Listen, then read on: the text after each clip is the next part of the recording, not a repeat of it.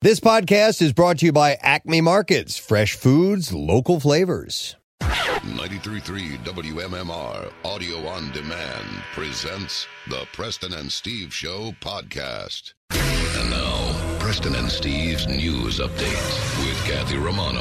Today is Monday, May 23rd. Good morning to you, Kathy. Good morning. In the news this morning, the Biden administration is planning for an anticipated wave of COVID-19 infections this fall and winter by ensuring both a new generation of vaccines and access to treatment and testing. But White House COVID-19 response coordinator stressed Sunday the plans depend on congressional funding. Meanwhile, COVID cases are rising in nearly every state, and it is prompting some schools in our area to bring back mandatory mask rules, including Philadelphia. Starting today, the school district of Philadelphia is requiring all students and staff to wear their masks during the school and workday and while riding on buses and vans. That's according to a letter sent out by the district superintendent, Dr. William Haidt, attributing the decision to COVID-19 case counts rising in the Philadelphia area. Last week, the CDC moved most of the Delaware Valley, including Bucks, Chester, Delaware, and Montgomery counties, into the high community level of the COVID-19 data tracker. Philadelphia remains in the medium COVID community level spread due to the high community level status. Norristown and Cheltenham school districts in Montgomery County are requiring masks once again. Schools in Abington and Lower Merion townships are strongly recommending them. Just one community in our region, Cumberland County, New Jersey, is at the low level. A teenager, a driver, and an officer were injured after a police chase involving two carjacking suspects ended in multiple crashes Sunday in West Philadelphia. Authorities say a white Volvo was carjacked at gunpoint by two men around 1:45 a.m. in the 6th District. Hours later, police say officers spotted the Volvo shortly after 2 p.m. at 52nd and Market Streets, traveling at a high rate of speed through an intersection. A chase ensued with the suspects, but it quickly came to a screeching halt when the Volvo slammed into a 16-year-old on a bicycle at 53rd and Thompson Streets. A neighbor says he stayed with the victim and held an umbrella over him to shade him while they waited 30 minutes for an ambulance to arrive. Officials say the 16-year-old was taken to the hospital in critical but stable condition. Now, surveillance video captured the two men exiting the Volvo, trying to flee the scene as multiple officers pulled up behind it. One of the suspects was arrested at the crash. The second suspect took off running, and officers followed in his patrol car but crashed into another vehicle on 53rd and Masters Street. That crash was also captured on home surveillance video. The second suspect was arrested and taken into custody. The driver hit by the patrol car was taken to the hospital with a hip injury. The police officer suffered non-life-threatening injuries, officials said, and police say that they initiated this chase because they believe the suspects were armed. Investigators did recover a weapon after the pursuit. NASA says something strange is happening with our universe and how quickly it's expanding. Scientists have been studying new data from the Hubble Space Telescope. They say the expansion rate has become much quicker compared to the expectations. You are getting the most precise measure of the expansion rate for the universe from the gold standard of telescopes and cosmic mile markers. I've noticed this at home. My TV is further from my couch. Have you noticed? I'm just wondering who the hell this is reporting this information. I know. It's got to be big. It was in the news, and it was either that or all of the shootings that happened in Philadelphia over the weekend. So we went with NASA. Observations also showed other galaxies are moving away from our Milky Way faster, but scientists cannot yet figure out why. So all they're saying for is now... Is it because we have cooties? No, all they're saying for now is that it's something bizarre is underway. Wow. The cause of the discrepancy remains a mystery, but Hubble data encompassing a variety of cosmic objects that serve as distance markers support the idea that something weird is going on, possibly involving brand new physics, officials said in a news release. That's a mystery. In sports this morning.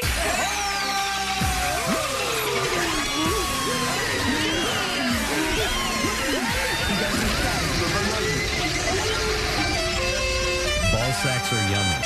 Ball sacks are yummy.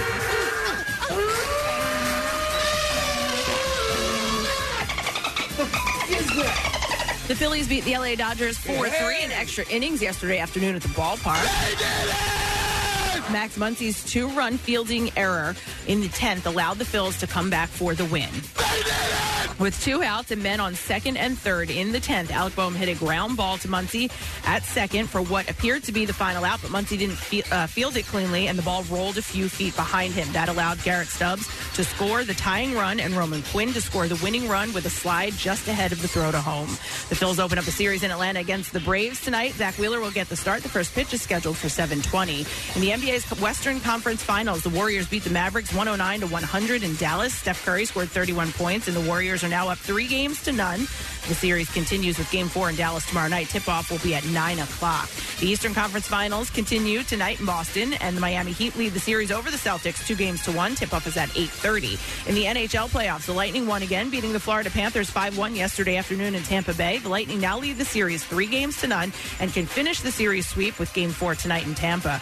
The New York Rangers beat the Carolina Hurricanes, winning 3-1 last night at Madison Square Garden. The Hurricanes now lead the series 2-1, and Game 4 is tomorrow night in Manhattan. And finally, in the Western Conference, the Oilers beat the Calgary Flames 4-1 in Edmonton. The Oilers are up in that series 2-1. And that's what I have for you this morning. All right, thank you very much, Kathy. Back from a weekend.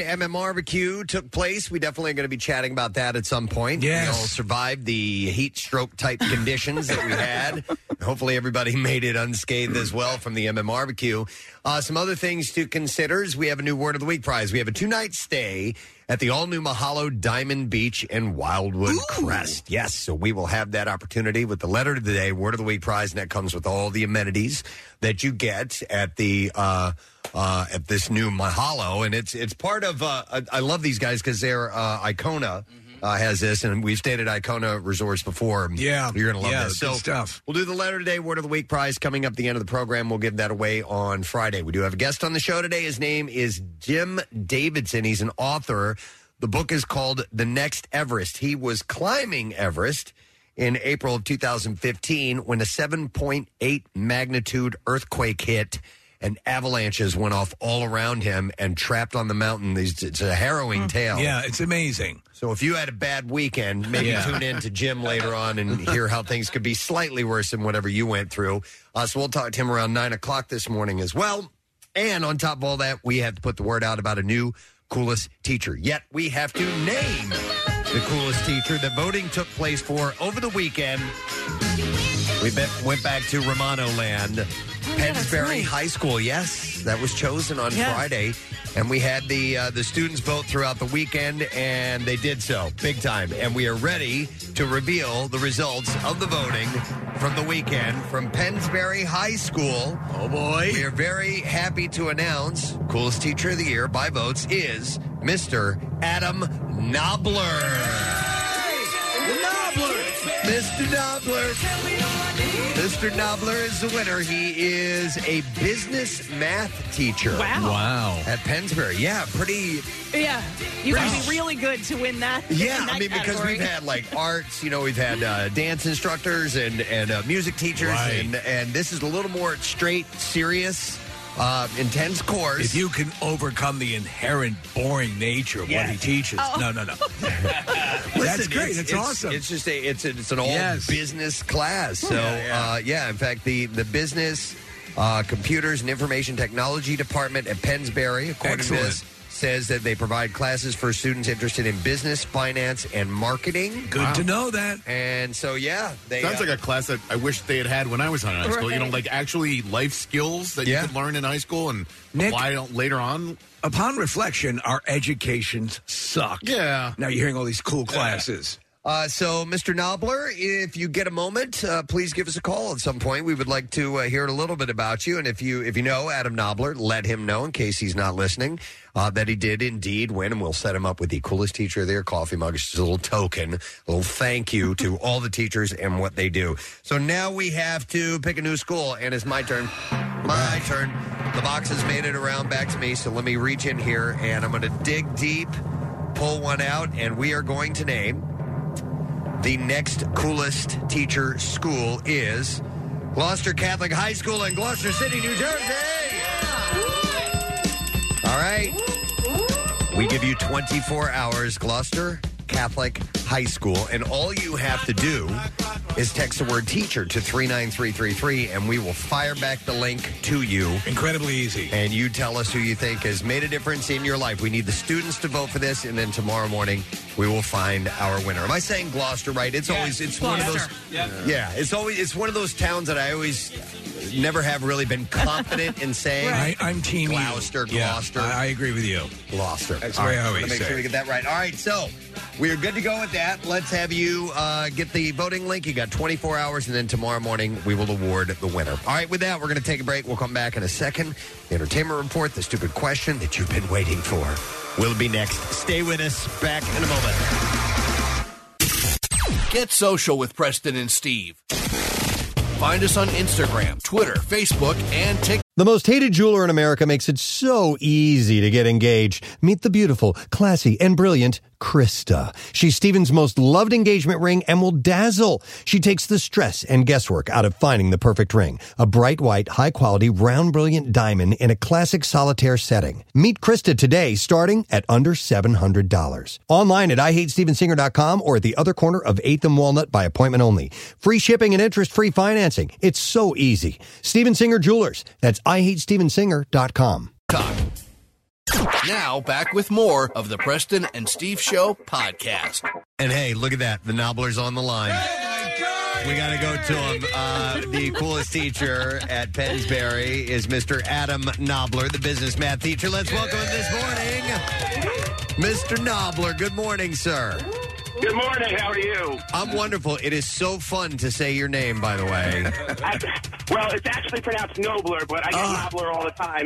No worries. It's got to be. I mean, it's Knobler, and your whole life you've been going, Nobler, please. Nobler. Nobler sounds more regal. It does. It does. It sounds very regal. Adam, how long have you been teaching at Pennsbury? I've been teaching there for about 1.5 years. Oh, nice. Oh, wow. Do you teach in the Kathy Romano wing of the school, or Are they building that yet, Adam? Yes, they're in construction right now. Good. Wait a minute? Only 1.5 years, and they have voted for you to be the coolest teacher. What are you doing over there, Adam? So a lot of the things I do is I make education fun. I make learning fun. Like, just for example, today I have a gorilla costume in my car.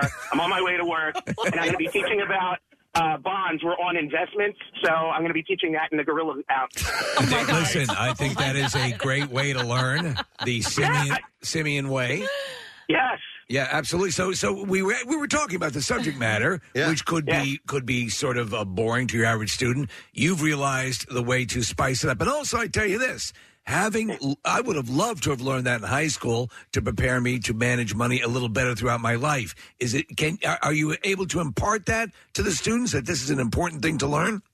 Yeah, well, I give them a lot of real life examples, and I incorporate things that they do with their jobs, with my job, and I show them how it occurs in everyday life. And I'll be like, look, I love algebra. I said, but, you're not going to really need to find the slope of a line on an everyday basis. But you're all going to know how to pay taxes, and that's something you need to know. You know what's funny is that there are a lot of kids now who are playing and love to play the stock market and check out all this, the investing and crypto and all that stuff. It's actually become something. Is that wild for you to see that catching on? Oh, yeah. To see the kids get so invested in that, I mean, pardon the pun. Yeah. But they, to get into it and they asking me for, like, stock tips, and I'm like, I'm not Gordon Gekko. I can show you, I'll show you how it works. Yeah. But I don't, Right. Just because you know how it works doesn't mean that you're an advisor. When your superiors love you giving stock tips to the students. That's so I'm funny. sure that would go over fantastic with administration. Adam, the kid loses $5,000. All right. Go, Mr. Nobler told me to invest. Adam, tell us a little bit about you personally. Where are you from? I'm from Jamison, Pennsylvania, and I live there with my beautiful wife, Jamie. Johannesson, Pennsylvania? No, Jamison. Oh, Jamison. So it's Jamison. It's not Jameson. Okay, good to know. Yeah. All right. Yeah. And what about growing up in this area, and where'd you go to school and so on? So I grew up in Upper Dublin. I went to Upper Dublin High School. Don't hold it against me. I loved Upper Dublin. And went to Syracuse, and then I got my master's in education at Chestnut Hill College in science ed and special ed. And it's something I love doing. How long have you only been teaching for 1.5 years?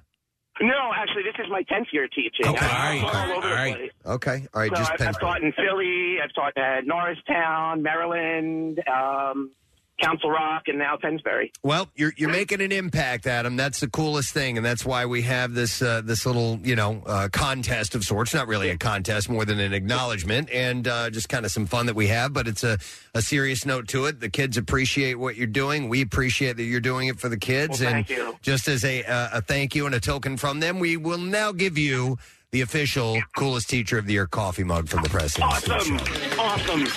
So congratulations to you, Adam, and thank you so much for checking in this morning. Keep doing great work and have a... Oh, wait, Kathy wants to... No, and Adam, when you get the mug, take a picture of yourself holding the mug in my wing and send it to me. You got it, Kathy. Okay, all right, thanks. Have a great summer, Adam. Thank you so much. All right, thank you. Adam Nobler, not Nobler, not Nobler. Coolest Teacher. All right, so... Nobler. Gloucester Catholic High School, you need to do the same thing. So text the word teacher to the 3933, and we will send you the voting link. All right, moving on. We do have to give away a prize. We have a pair of tickets for the stupid question. These are same-day ride and water park tickets to Maury's Piers. Wow. To enjoy unlimited rides on the 3 piers in Wildwood. All right, Surfside, Mariners, and Adventure Amusement Piers. So here's the question for you this morning. What figure in Greek mythology was tricked into holding the sky? 215-263 WMMR. What figure in Greek mythology was tricked into holding the sky? Call right now and we'll see if you can get through and get the answer correct. We are going to go in through some birthdays Monday, May 23rd. We'll start with Drew Carey. He has his birthday today. I was just watching him because I watched this documentary on this guy who sort of gamed The Price is Right, Preston. Yes. Yeah. And you know, they were talking to Drew Carey as a part of the documentary. I like Drew Carey a lot. He's not Bob Barker. He's not Bob Barker. Yeah. Bob definitely was more professional. Yeah. And his banter and the way he went about things was a lot of fun. And Drew's great. He is. Just a different style. Different. Bob was a little more traditional and probably the greatest to do it. Man. Yeah. Nobody could do it like he did. So Drew is 64 today. It's Joan Collins' birthday today. Oh, my God. Yep, from Dynasty. She is 89 years old today. Alexis, right? I believe it was Alexis Carrington. Yes. Yeah. I watched Steve, and I know you watch it every Sunday, but I watched The Love Boat a couple of weeks ago, and she was one of the stars in it. Her and Captain Stubing had this thing. My God, man. She was begging for it, and Absolutely. Stubing was like, "No, I don't think so." And you see, man. when he made a fist and she nodded. Yeah. And you knew, yeah. You know what to do. Uh-huh. You know what I like. Want to do the old choke pony? But she was like, and he's like, "No, man, I like being on this boat." And she's like, "Yeah, but you could have this every day." And You may like, not you may not realize how like she was sort of like a British Marilyn Monroe level. So if you look at her in The Road to Hong Kong, I think it is a Hope and Crosby movie. She is the femme fatale in that. Look at her in that movie and see how amazing she was. She had the seductress thing down pat. I definitely had a thing for her back in the day. She is 89 years old today. Tom Tykwer, who is a German director, he did Cloud Atlas. Yeah. Did you see that? No, and I heard from too many people how confusing it was, I didn't give it time. But the book was, everyone raved on the book. Maybe the book is better. Yes, he is 57 years old today. Ryan Coogler, director of Black Panther and Creed and Judas and the Black Messiah. He's damn good. 36 years old. Agreed. I was just reading a little bit about Black Panther 2 this morning on how it's a wonderful tribute to Chadwick Boseman. I hope so. I hope so. Yeah. And it has a lot to live up to because that movie is fantastic. So happy 36 to Ryan Coogler. It's also actress and host Karen Duffy's birthday today. Yeah. Yeah. Dumb and she Dumber. was in Dumb and Dumber. That's Let right. me do them. She's one of the 2 people trying to track them down. Uh-huh. She was a naturally beautiful. I agree. She just had that look like that girl next door, fresh face. She was on MTV. She was an MTV VJ. Her name was Duff. Yep. And she is 60 years old. She had some health problems. Bad issues. I With wanna almost like an arthritis type I thing. think it was like MS or something along those lines. One of these It wasn't MS, but it was like sarcoidosis. I'm not quite sure how to pronounce. And then neurosarcoidosis. Okay. So where she basically would be in pain every time she moved. Yes. Yeah. Chronic pain. 60 years old today. Melissa McBride from The Walking Dead is 57. Carol, is that her character's name? I believe so, Yep. And that's wrapping up right soon, right? Yeah, man, they keep having these. It's the final season. It's the the final season, mid-season finale, and they've had. I was thrown for a loop because I thought what I was watching was the end of it, and it kind of ended, and then I found out that no, that's just the mid-season finale. Well, there was a sequel series with her planned. and she stepped away from it Yeah. because she didn't want to. The series was going to shoot in England. Yep. And she didn't want to be there for that amount of Right. time. So she is 57 years old today. Singer-songwriter Jewel has her birthday today. She is 48 years old today. I always like Jewel. Yeah, she's very talented. Her biggest hit, though, sounds nothing like a Jewel song. Remember that song that she did that was really sort of poppy? Yes. What was the name of that? Well, she had a couple of songs. She had another folky... I break the yolks and make a smiley face. Yeah. What was that song called? Forget. Come on now. Oh, man. Nelby Tai Tai? It was really sugary sweet, and I can't remember. You Were Meant for Me? Yeah. That was it. She is 48 today. No, I'm just saying You Were Meant for Me. Thank you for declaring Now that. comes the ring. The radio Oh, my nickname. God. Oh, my God. I didn't know. I needed that this morning. And then the last birthday is Kelly Monaco. And I would not have known who she was had she not been on that first season of Dancing with the Stars. Yeah. She was a General Hospital actress, stunningly beautiful, unbelievably great shape. Right. And so she lost the first season. It was between her and Peterman. What's his name? Yeah, From Come on. John Hurley. John Hurley. John O'Hurley. John O'Hurley. And he won, and then it was clear that she was a better dancer, so they redid the entire thing between those two, and she ended up winning that one, if you remember. Is that a Jewish thing? That's John O'Hurley. So she is 46 today. So happy birthday, everybody. Celebrating birthday on Monday, May 23rd. All right, we're going to see if we can find an answer to this stupid question. What figure in Greek mythology was tricked into holding the sky? We will go to Sarah. Hi there, Sarah. Good morning. Sorry to bother you at work. Now, Sarah, we asked you to call in. It's all good. What Greek mythology creature or figure was tricked into holding the sky? Atlas. Atlas. Yeah, that's correct. Hang on a second, Sarah. You just got yourself a pair of same-day ride and water park tickets to Maury's Piers to enjoy unlimited rides on the 3 piers in Wildwood, Surfside, Mariners, and Adventure Amusement Piers, and both big water parks, Ocean Oasis and Beach Club and Raging Waters as well. Maury's Piers is this week's big friggin' deal, by the way. You can get one same-day ride and water park ticket for just $70 on sale through Sunday at WMMR.com. But only while the supplies last. At the box office this weekend, Doctor Strange was number 1, third week in a row. Yeah. Doing well. Followed by Downton Abbey, A New Era, followed by The Bad Guys, and then you have Sonic the Hedgehog, Men at number 5. That's a creepy-looking movie. Yeah, absolutely. Everything Everywhere All at Once. Then you had Fantastic Beasts, Firestarter, The Lost City, and The Northman rounded out the top 10. Well, I know you guys stayed up late and watched Noah Thompson won season 20 of American Idol last night. During a star-studded 3-hour finale on ABC, I had no idea that Oh, was my on. God. Well, listen, he is a superstar. The 20-year-old country singer from Louisa, Kentucky, won after his coworker Arthur had signed him up and recorded his virtual audition. Okay, I think I watched him in the very beginning. I watched the first 2 episodes. I kind of like that stuff. I know you're a fan, and I appreciate it. I can't stand it. I can't stand the faux fawning. I can't stand everyone is a superstar. America's gonna love you. We don't see talent like that walk on this stage every goddamn time. Well, yeah, I'm sorry. Steve, Hunter Girl came in second. Hunter Girl? I know she was your favorite. And then Leah Marlene. What about the Wonder Twins? Finished in third. Well, Gleek Third place. Oh, my God. What was his name? Gleek. Gleek? That was the name of the monkey? Yeah, I totally forgot about that. Let me tell Wow. you something, Gleek. You're a superstar. I know I'm Lionel Richie, but, man, you got the talent and you got the tail. The 3 finalists each performed a cover of Bruce Springsteen's song in honor of the American rocker as well as an original song. Leah sang Cover Me, Hunter belted out Dancing in the Dark, and Noah took on I'm on Fire.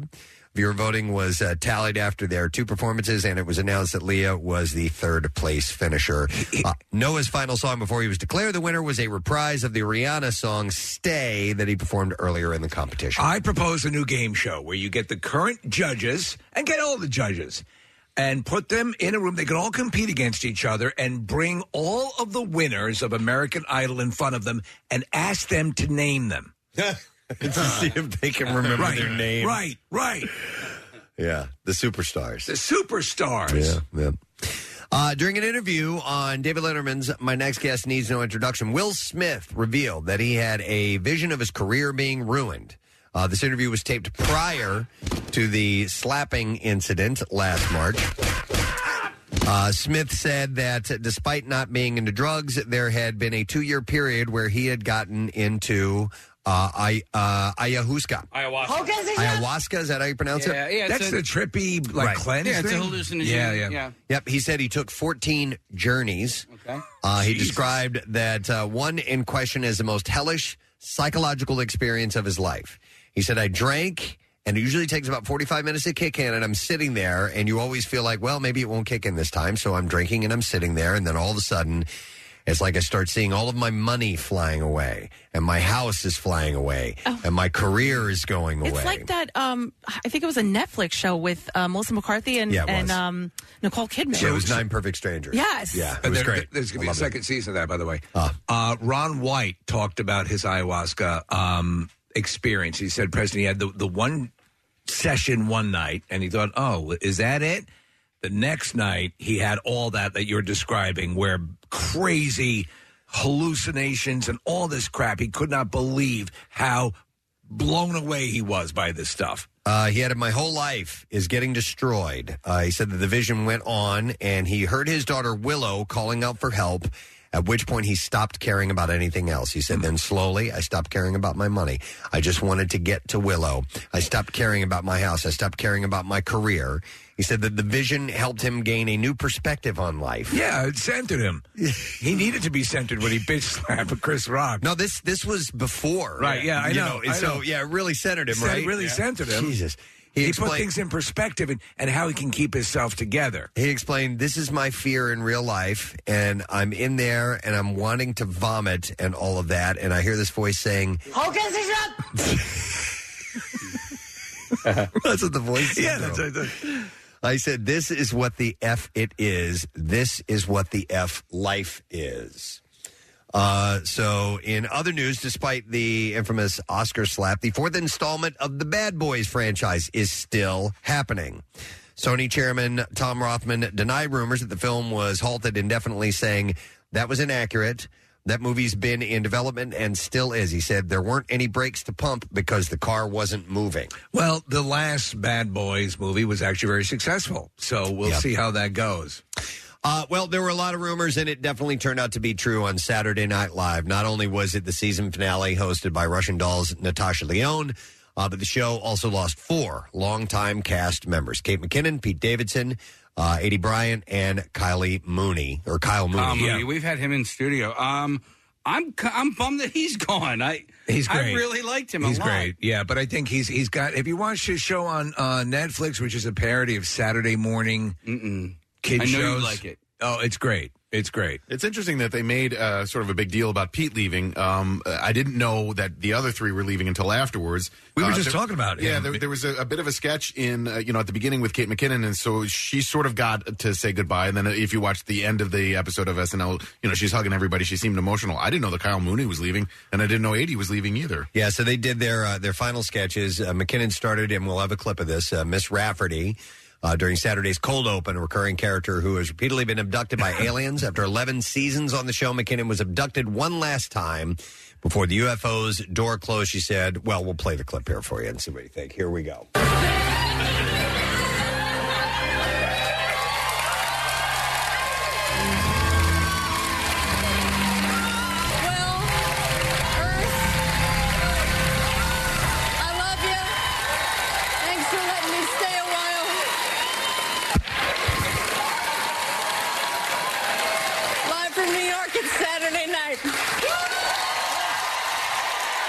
So she was crying. She was legitimately crying in the skit. But so she's basically, Close Encounters and Leaving with the Aliens. Right. Earlier in the day on Saturday, Dave Sears posted a video to Instagram on behalf of Davidson to confirm the news of his departure after 8 seasons. and said this video was taken 8 years ago. Jared sent it to me last night, and it made me super emotional in the best way. In the video, I had just gotten back from doing my very first update and sketch. It's crazy to think that today I'll be doing my last one, he wrote. He had been on the show for 10 seasons and Mooney for 9, and it was a sentimental goodbye for everyone. Then we have Pete Davidson's last he did clip. it during Update, Preston. All right, here we go. Is there anything you're going to miss about this place? Oh, yeah, Lauren for sure. He always gives the best advice. I'll never forget this. I called him and said, when I got engaged, I said, Lauren, I just got engaged to Ariana Grande after dating for 2 weeks. And he said, oh, hold on for dear life. Well, I'm going to miss you, Pete. Oh, well, thanks, Colin, even though I know it says that on your cue card. And I appreciate SNL always having my back and allowing me to work on myself and grow. And, thank you to Lauren for never giving up on me or, judging me, even when, everyone else was, and for believing in me and allowing me to have a place that, I could call home with the memories that'll last a lifetime. So thank you, guys. So they are all now off the show. But listen, they're going to do great stuff. Well, they have 45 people waiting in the wings who are support players now who can step up. Yeah. I know, but I'm going to miss Baby Yoda. Baby Yoda might be my favorite character in the last few years, and he's only on for 3 minutes, but he always says at least one thing that has me rolling out loud. All right. Let's see. Kourtney Kardashian and Travis Barker got married again on Sunday. Oh, my God. Amongst family and friends in Portofino, Italy. This looked like, did you see the pictures from this? It looked like a gypsy wedding. I mean, it was the weirdest thing I've ever seen. That was one of the most beautiful places I ever went to, Portofino. We were praising them 2 weeks ago for doing this understated and just the black and white photos at the courthouse, and now here we are. Yep. So previously they had a practice wedding in Las Vegas in April, and they were legally married in Santa Barbara on May 15th. Well, this wedding celebration was not short on the opulence. They were surrounded by red roses, candelabras, and many stars dressed to the nines. NASA blew their names into the moon. Kourtney wore a short white dress with a stunning white veil, while Barker donned a black suit, both of which were designed by Dolce & Gabbana. They each posted photos from the ceremony on Instagram on Sunday with the caption, happily ever after. We knew that the Jenner sphere would not allow this, to happen any other way. Welcome aboard, folks. We'll take you through the rings of Saturn. That's where you will exchange your nuptials. That's kind of cool. Because the ring is like a circle. It has no beginning and no end. Has the same sort of significance as your wedding rings. Yes. That's cool. Excuse me a second. Engine room, can we speed it up a little bit? That's right. She is the captain, after all. So you got to make sure that the ship gets to its destination on time. And she would be the captain. Yes. So she would conduct the whole ceremony. Yeah, you're right, because the captain is the one that is authorized to marry people. She's the one. So there you go. The life aboard the Jenner sphere. They went and did it again. Anybody votes or guesses? How long? Will they do it again? No, not how long. Will they have another one? I think this has got to be the last one. Yeah, right? This is it. You said Portofino. They were in another country? Yeah. So they did Vegas, home, another country. I think we're good. Who did the most? Was it Pamela Anderson and Kid Rock? Did they do 3 or 4? Oh, they did a few as well? Oh, they did a few. Yeah, but that was wasn't it twice, too? Didn't they break up and then they got back together and got remarried? I don't know. It is hard to keep track, to be honest. And how, honestly, when you utter those words... for till death do us part? Yeah. Like forever, before the eyes of God, I solemnly vow, this is the person that one of us is going to die before I ever look for anybody else. You are it. Yep. Why don't we just say, let's go for it? Heed the words. For a good portion of the next couple of years, I'm hoping. Yeah. From Captain Caitlin. All right, more than 2 weeks after Johnny Depp finished testifying in his defamation trial against Amber Heard, the Pirates of the Caribbean actor will reportedly return to the stand today. Oh, come on. Depp is expected to be called as a witness for Heard's defense in a daring move by the actress's legal team. This is very daring. It is anticipated that the defense will rest their case by the end of the week as well. Judge Penny Azcarte previously said that she wants... delicious, by the way. I had it in Portofino. You were there? Yeah, Penny Azcarte. Oh. She wants to hear closing arguments on Friday, this Friday. So I was reading an assessment of all of this and how, basically echoing what we said last week, that it's done no good. It's done. There's been no benefit to this other than to drag it out into the light again. Yep, exactly. Let's see. This was sad news. A guy you probably don't know the name, Colin Cantwell, passed away. He was the concept artist who designed iconic Star Wars spacecraft. He designed the X-Wing starfighter, the TIE fighter, the Death Star. And he died Saturday at his Colorado home. He was 90 years old. He was working on his greatest creation, Preston, which is the Nelby TIE fighter. I knew it. Yes. That's what I was thinking. You're going to say it, right? It had to be. Okay. Keep going, Preston. Because there is another Nelby and tie that I need to tell you about. Okay. Well, we cannot wait. Thank you. I have the floor now. Yes. Cantwell's film credits include special photographic effects for 2001: A Space Odyssey. Yeah. Technical dialogue for Close Encounters of the Third Kind, and computer graphics design consultant for War Games. But he's, of course, best known for his work on Star Wars. But yet, it's really, this guy had a really interesting life. So during the 60s in the space race, he worked for the JPL, the Jet Propulsion Laboratory, and NASA, creating educational programs for the public to better understand the flights. And the work culminated into Cantwell being a resource for Walter Cronkite during the moon landing broadcast, 1969. He was like feeding Cronkite information as it was happening. So he would get updates, and then he fed it to Cronkite, who would then return. Of course, one of the great concerns is space gorillas. Why did you say that? And he would go live on the air with that stuff. No, it's an amazing accomplishment. These guys, were sort of Renaissance guys. Like there's a guy, Chesley Bonestell, I think his name was. He worked with NASA. He was a visualist. He would sort of, design in his way what spaceships might look like, what a moon base might look like, and it did help in the execution of the space program. And Cantwell's work on War Games, he was programming the Hewlett-Packard monitors to depict the dramatic bomb scenes on NORAD screens as the Whopper computer nearly launched nuclear weapons, and that led him to programming software that took the actual Hewlett-Packard from a few colors to 5,000 colors. It's amazing. So he was integral in that technological step. And on War Games, he acquired a number of upskirts of Ali Sheedy, Preston. Oh, yeah. Well, which was not so good. I don't know if he's taking those to the grave or what. In addition to his film work, he also wrote 2 science fiction novels. He is survived by Sierra Dahl, his partner of 24 years. The TIE fighter design is so cool, and because it does have, a very World War II look to it. It was just super unique. Yeah. You hadn't seen ships that looked like that in movies. In before. sci-fi movies. So I thought it was pretty cool.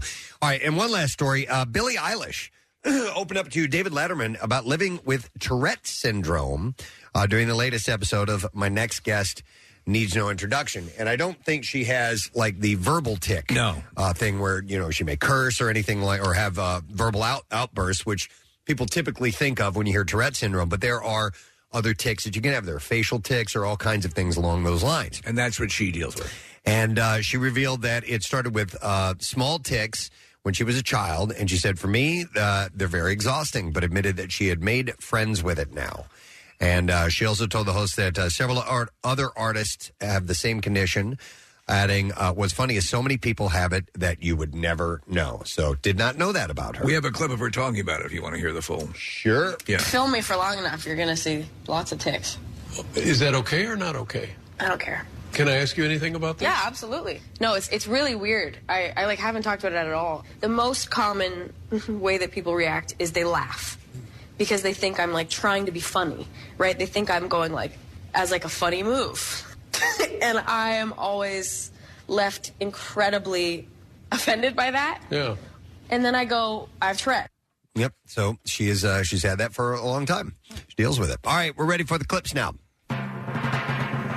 Tim Miller created an Emmy-winning show that features a collection of animated short stories called Love, Death, and Robots. I started watching this weekend. Me too. Oh, my God. My son Parker turned me on to this. This stuff is awesome. I watched like 11 of them. I thought, and they're short. So yes, like 7-8 minutes long. You have not seen animation like this ever. It's astonishing. In this clip, he refers to the fans of the show with a unique analogy. Here we go. Jim Cameron had an interesting analogy. He said, the fans of this material are like the dark matter of the universe.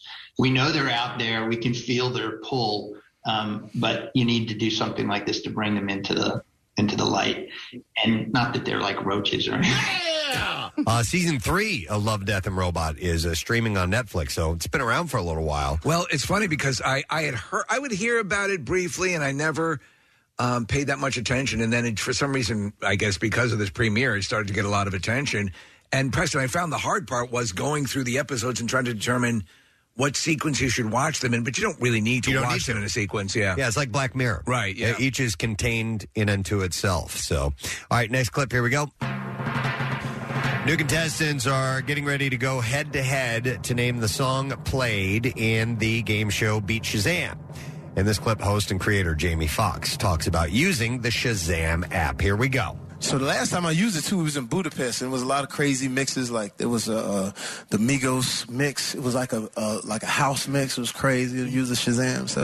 So I always use the Shazam, but like this idea to do the show, we've been trying to do this for like 3 years. I don't think I want to see it. Season 5 of Beat Shazam premieres tonight at 9 on Fox. I think how it goes is that Apple purchased Shazam and has incorporated it directly into Siri. Okay. So you have the separate Shazam app, but you can just ask Siri to identify a song, and it will do likewise. Is that what you were doing the other day? Yes, but it was with our loop there it is, but it couldn't grab. It wasn't enough audio for it to determine what it was. Right. All right, that's it. Entertainment Report. We need to take a break. We're going to come back in just a moment. New week for you, friends. Let's spend it together. We got a lot of stuff to get to. We'll be back shortly.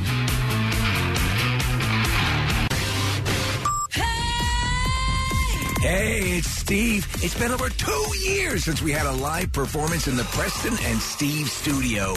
This week, that changed.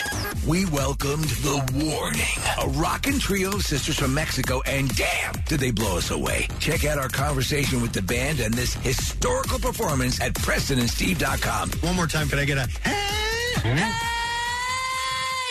Hey! Hey! We're preparing for a few things coming up. You may have heard we're headed to North Wildwood for Eggs with Peg. Keenan's live broadcast on Friday with Coors Light. It's the official opening of the Jersey Shore, so we got that on our plate.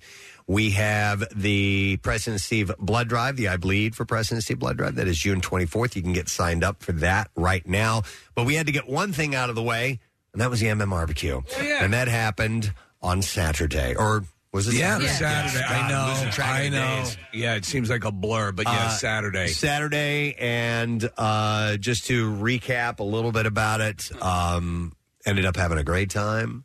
I know the weather was a concern, the heat. Obviously, it was really toasty and soupy and all those things, but it ended up being a lot of fun.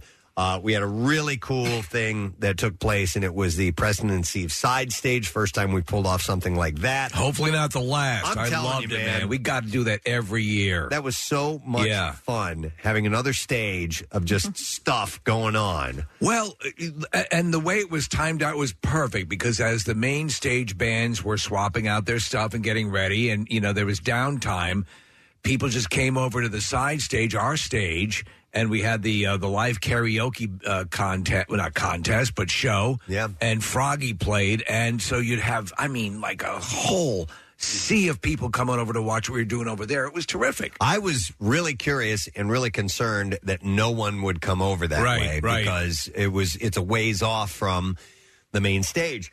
But as soon as we would get on the mic, everybody started heading it was packed and over there. It filled, and it was great. So they were in between our side show, side stage, could be a side show. It was in between acts like Lil Czar and Crowbot and Low Cut Connie. Yeah. And we had, the 10 people that we got through the online, submission process. And every single one of them was awesome. Yeah. Every single one of them brought their own thing. Superstition was performed all the way up to the hardest rock songs with costuming and it was terrific. Yeah, the dude that was dancing, Kathy, who came over to you and said that he had saved up. Was it you that? Yeah, you told me this. He said he wanted to make sure he had enough energy.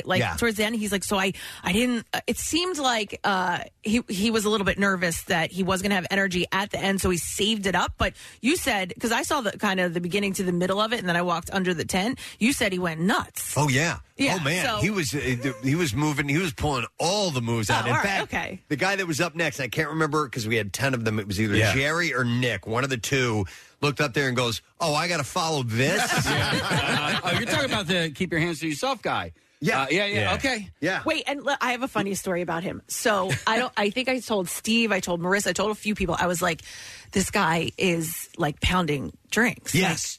He had a pounder in his hand. Okay, so he had 2 at one point, and I saw him finish one. He crushed it. He threw it out, and then and then I saw him with 2 like a little bit later. I'm like, this guy is pounding drinks. Flash forward hours later. I'm backstage with Marissa, and I walk into the little Live Nation room, and I'm like, can I grab a water from you guys? They're like, yeah, go ahead. I look in their refrigerator. I go, you don't have any water in here? He goes, yeah. He goes, the can, that's water. The guy was slamming water, not beer. Liquid death is what, okay. Yeah. Liquid, what was it called? I think it's called liquid death. It's water. It looks like beer. So I'm like, this poor guy telling everybody he's slamming beers, and he wasn't. It was water. Dude, I found that out because Paul Blake walked by from the company here, and he had it, and everyone said, what are you drinking there? And he goes, it's water. I remember those from last year going, what is that stuff? Liquid death? Are you kidding me? It's water. And then I found out it was water. I'm like, oh, okay. All right. Yeah, Kathy, I was thinking the same thing with the guy because I just saw the big can. I didn't see what it said on it. I'm like, he's really holding himself together. Dude can pound, man. It was water. The dancing really burns off the alcohol. He was really excited. I mean, they all were, but like I saw all his friends come over to him afterwards. Like, I was really happy for him. Sidearm was sensational. Man, they were sensational. So good. And our buddy Bobby, the drummer, is just the nicest guy in the world. And I was so happy that they got to play. And they were like, yeah, let's do this next year. Or, they can. And here's the deal. Here's what's crazy. So, we had this audition process for these singers to be a part of this. This is how, and I didn't know. I thought everybody was on the same page about everything. Every time I would introduce a singer, I would literally say their name. All right, come on up here. And they walk up on stage, and the guitarist would lean over and go, what song are you doing? And they go, Rebel Yell. Okay. And they would just play it. Yep. Like they had no idea what to have anything ready. That's how good they are. You just say a song, and they know it perfectly. And there was like a list of like 60, 70 songs or something, and they just tore right into it. By the way, has anyone ever seen Steve Wilson from Wilson's Barbecue and Bobby from the band in the same room at the same time? No. Because they are the same person. They're pretty close. They're pretty solid. I'll tell you who also blew me away, Preston, was the Axl Rose kid. Axl Clone. His name was Tommy. So the band was talking about 11 years old, by the way. Right, tore it up. And they were saying how blown away they were by him and his performance, and he was belting it out. But everyone really rose to the challenge, and you could see how excited they were because there was a sea of people in front of them. They were performing. I was concert. I was excited to see Lord Byron. And, oh my God! Because I thought his audition video was really great, but it was also. It was well produced, so I was like, let me see how this guy does live. And he did the same song he did, Mr. Brightside. God, he was so good. And he came in a full, must have been heat stroke inducing outfit because he had the powdered wig, he had everything. Yeah, it was from like the 1700s. Yeah. I was sweating looking at him, but he seemed fine. It was just one of those people, I guess, wasn't sweating. And his name was like Lord Horbath or something Byron like that. Horbath. He was but awesome. What's great is so Froggy. I follow them on Instagram, and they posted a photo of this guy in a powdered wig and walking into the venue, and it just said, "What the hell?" Right? And meanwhile, they're backstage with him. Hang on, we have Ryan from Sidearm is on the phone line. Ryan, how you doing, man? Hey, bother to sorry you at work. Dude, you guys were amazing. You were fantastic. Thank you so much. Well, I just wanted to call to thank you guys for having us, or whoever else was involved. It was awesome for us. It was a real treat. Just the whole event was fun, and the parking was good, by the way. We got to pull right up near the stage. There you go. There you go, yeah. Kind of helps. No, but I think that we have found something that is new and unique and really cool to do at the event. You guys were just so smooth with everybody coming up there. Did any of those singers stand out to you a little bit, Ryan? I hate to put it this way, but they seriously all were very good in their own right. I'm not BSing. Yeah.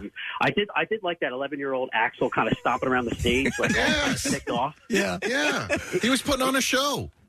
And actually, the guy who was dressed like Ben Franklin or whatever that was, he was really good. Like I thought it was going to maybe be mostly costume and maybe he would flop the performance, but he sang very well and he pulled it off great. I thought they all were just great. You know, it's amazing, Ryan. Just also the way, and it was Bowder was handling the mixing, or so Bowder Audio. Everybody had different people singing at different levels, and if you were out in front, and I kept walking out in front of the stage to hear the mix and everything was great. You guys sounded great, and Preston was right. We were amazed at how, like on a dime.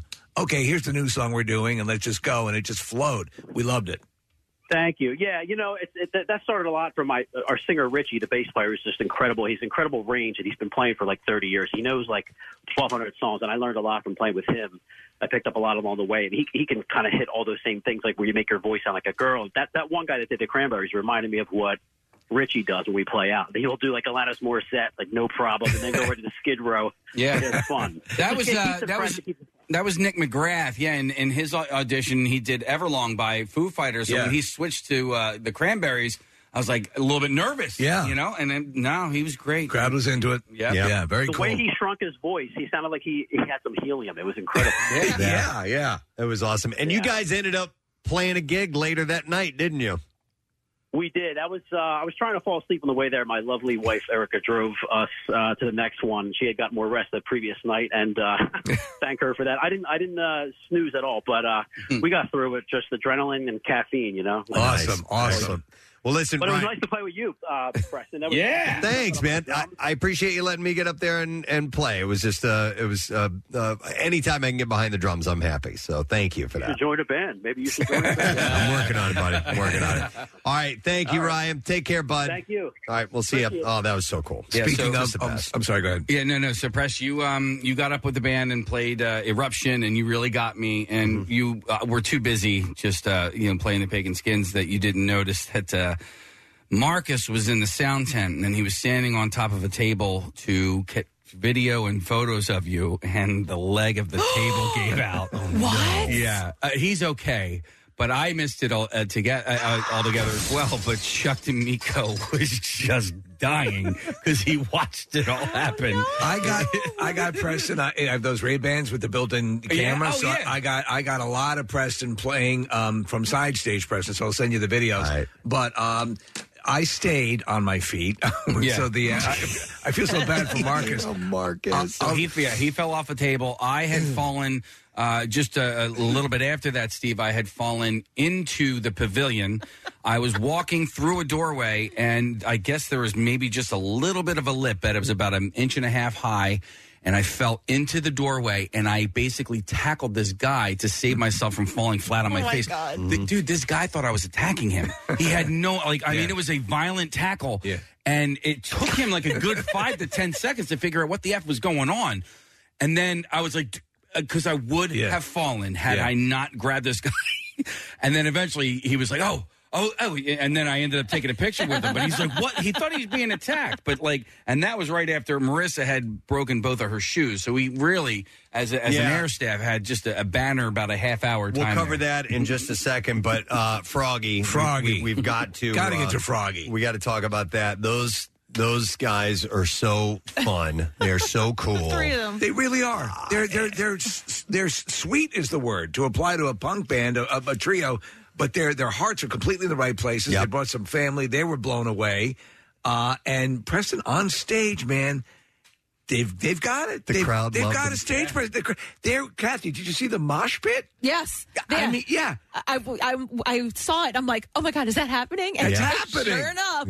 Yep. And it was funny watching the people kind of bobbing their heads and banging their heads out there. And I saw some people you would not expect ever to see getting into some straight up punk like that. Yeah. And it was just awesome. And they were really, really sweet talking about us on stage. And, Wait, and you- they're just, I mean, listen, they're young, but to us, they're kids, you know what I mean? But they've got this attitude that is just undeniable. They are. You said they brought family. It was their parents. Yeah. They are kids. Two of them are graduating from high school in the next 2 weeks. So that's why I said, how are the gigs? And they go, well, June's kind of out of the picture because two of us are graduating. So with Kathy, when they took the stage, so they, how punk is, they're short songs, but they went like through 3 or 4 songs and just kept the energy going. And the pounding, the crowd, I was by the speakers. I was like, oh my God, this is awesome. The sound was huge. It was huge. Coming through those stacks, the sound was big. I was out in front for it. I missed the end of it. When you jumped up on stage,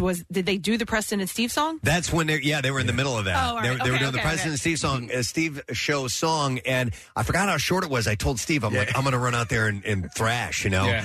And so I'm like, oh my God, the song's almost over. So I ran out there and just started banging my head, and that was it. Steve, is this video we're watching? Is this from your Ray-Bans? No. I have stuff from the side. I have Preston. I wanted to just catch this, from the front and just pay attention to it that way. But I got Preston from the side on Eruption and some other stuff going on. So you have Morgan and Brooke and Fiona are the 3 members, and what I love their little banter in between songs and stuff like that, because there's the song they're about to play, and Brooke is on the mic and she's like, "All right, so this next song is about Spy Kids." I love it. She's like, "You know that movie where they all turn into a video game? Yeah, this is about that song or that movie." And then Morgan, the way she screams too, she's like, "All right, this song, this is our second song, right?" Like counting off the band like that. It's awesome. They were like, "Do you guys like pizza?" Yeah. Yeah.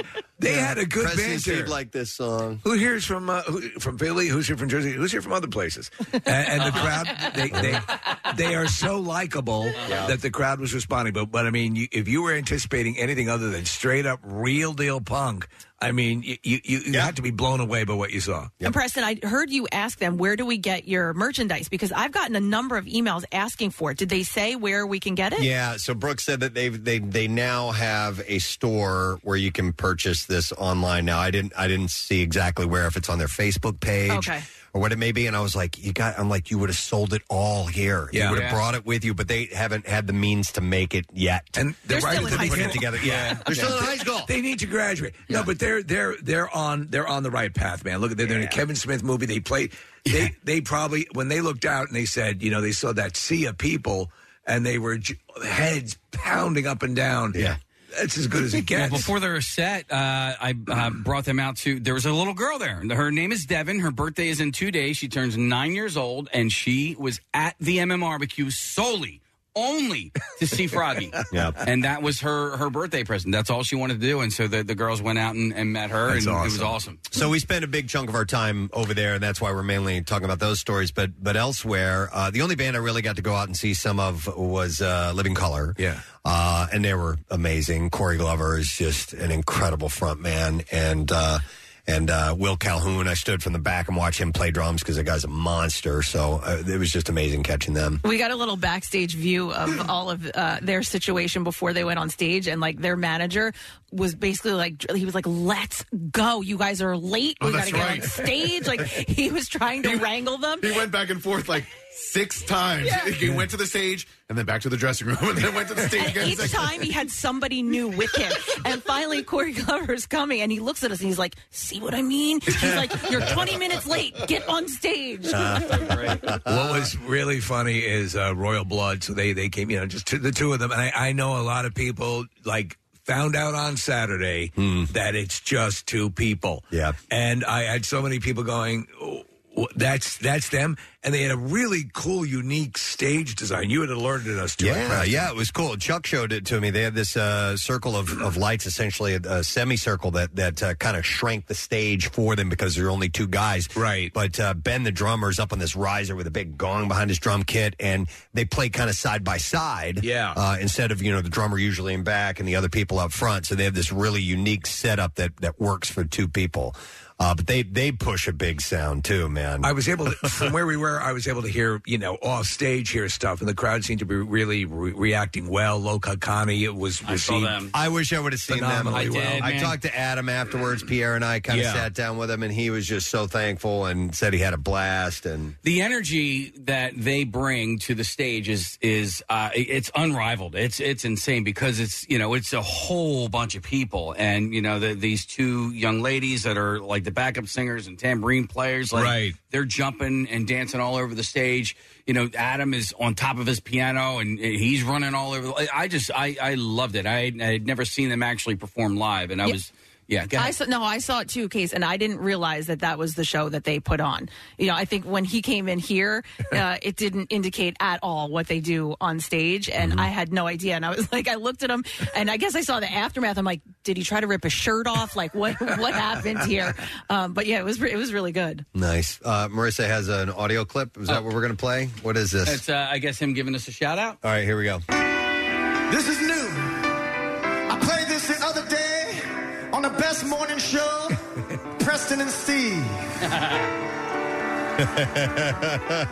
That's cool.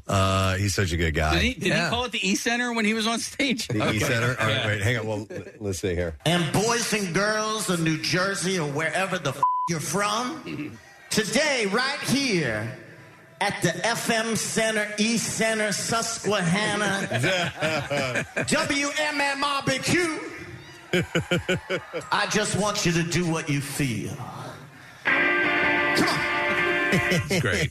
I was a little nervous going into Saturday. I thought that the heat was going to make people, maybe drinking too much or arrive later. Yeah, and I got there, around 1. I think it's when most of us got there. I was really surprised at the number of the people in the parking lot, the people that had gone in gone in, when the gates open or whatever. And it was a really good vibe all day long. And I was so pleasantly surprised at how much fun everybody was having. We had a really cool interaction with Taylor Momsen from Pretty Reckless. We were in the backstage area, kind of in between acts, and there's kind of an area that we just hang in limbo for a little while when nothing's happening. And her management brought her back there, and it was just us, and we hung out for a good 20 minutes, just talking. Chatting. She was really easy to chat with.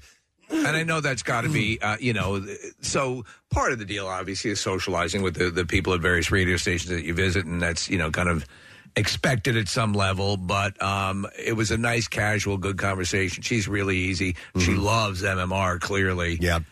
And I did a selfie with her, and I accidentally touched her butt. Yeah, you did. That's right. I forgot about that. Yeah, we were doing, quick photos, and I go and I put my arm around her, and she wears these, 6-inch tall boots. Okay? So it makes her a lot taller because of that. And so I reach around, I'm holding my phone up, and I took 2 pictures. And on the second picture, I felt the back of my hand touch something really soft. Yeah. And I was like, oh, my God, I'm so sorry. I'm like, I did not mean to touch your butt. Yeah. And she was like, oh, my God, please. Don't worry about it. Well, and she was so sweet, so nice. Like you said, we just sat back there and talked with her.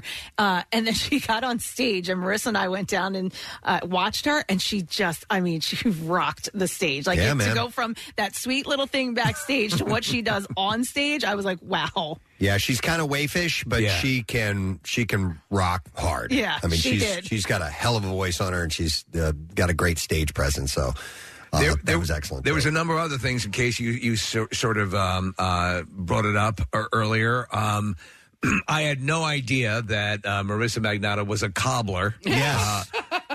Because Dear God. I was seeing hints of something going on, and then it was. So she was wearing these gigantic wedges. Yeah, right? So which she always does. She wears really big. And the bottom on one of them, was it the bottom that broke first? So it basically is the sole, even though it's so big, it was the sole of the shoe came off the actual ankle strap and the top that goes over the toes. Yeah. But both of them ripped off both of her Completely. shoes at the same time while we were on the side stage. I had to bend down and unbuckle them from her ankle because she couldn't walk. This is like 2:00 in the afternoon. Yeah. This is the beginning of the day. And so Marissa had to scramble because you didn't have any other shoes, right? No, because Kathy kindly gave me a ride, so I didn't have any extra shoes in my car. And she was like, I would cry, like, you have to go home. I said to her, the way that you're dealing with this right now, I would be crying and walking back to my car. This one busted out tape. Yeah. Well, let me take it back a notch before that. So when I'm at the gate, which is by the area that gets you into the side stage, backstage, which is a tented area that had fans where everyone could be comfortable, and I'm just thinking, oh, look at this lovely Ecuadorian woman coming up to us. Dude, she walked up to me and handed me some papers and some information. I swear to God, I didn't know it was her. Yeah. I didn't know it was Marissa. She had just gotten spray tanned. I was not getting on stage with these white legs and jean shorts. No, get up there with your orange face. And Did you get spray tan on Saturday? Friday night. Okay. Yeah. In the pouring rain. I swear to God, I thought I did not recognize her at first. Let me also, I had found this vintage MMR T-shirt at this, spot in Port Richmond called Golden Bear Garage. So I thought that was going to be, my thing all day. Everyone's going to be like, look at this cool T-shirt you have. Where's that from? It's from, 1980. Nope, it was my gaff-taped black and orange shoes, which people started asking me. They're like, where are these great orange shoes from?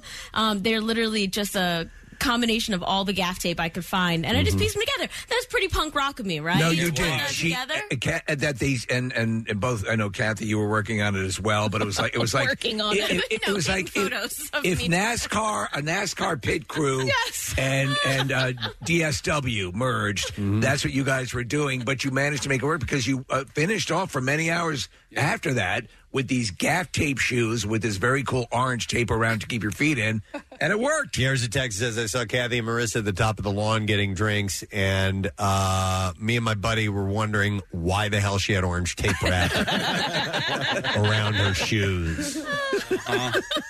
I drew a parallel over the weekend.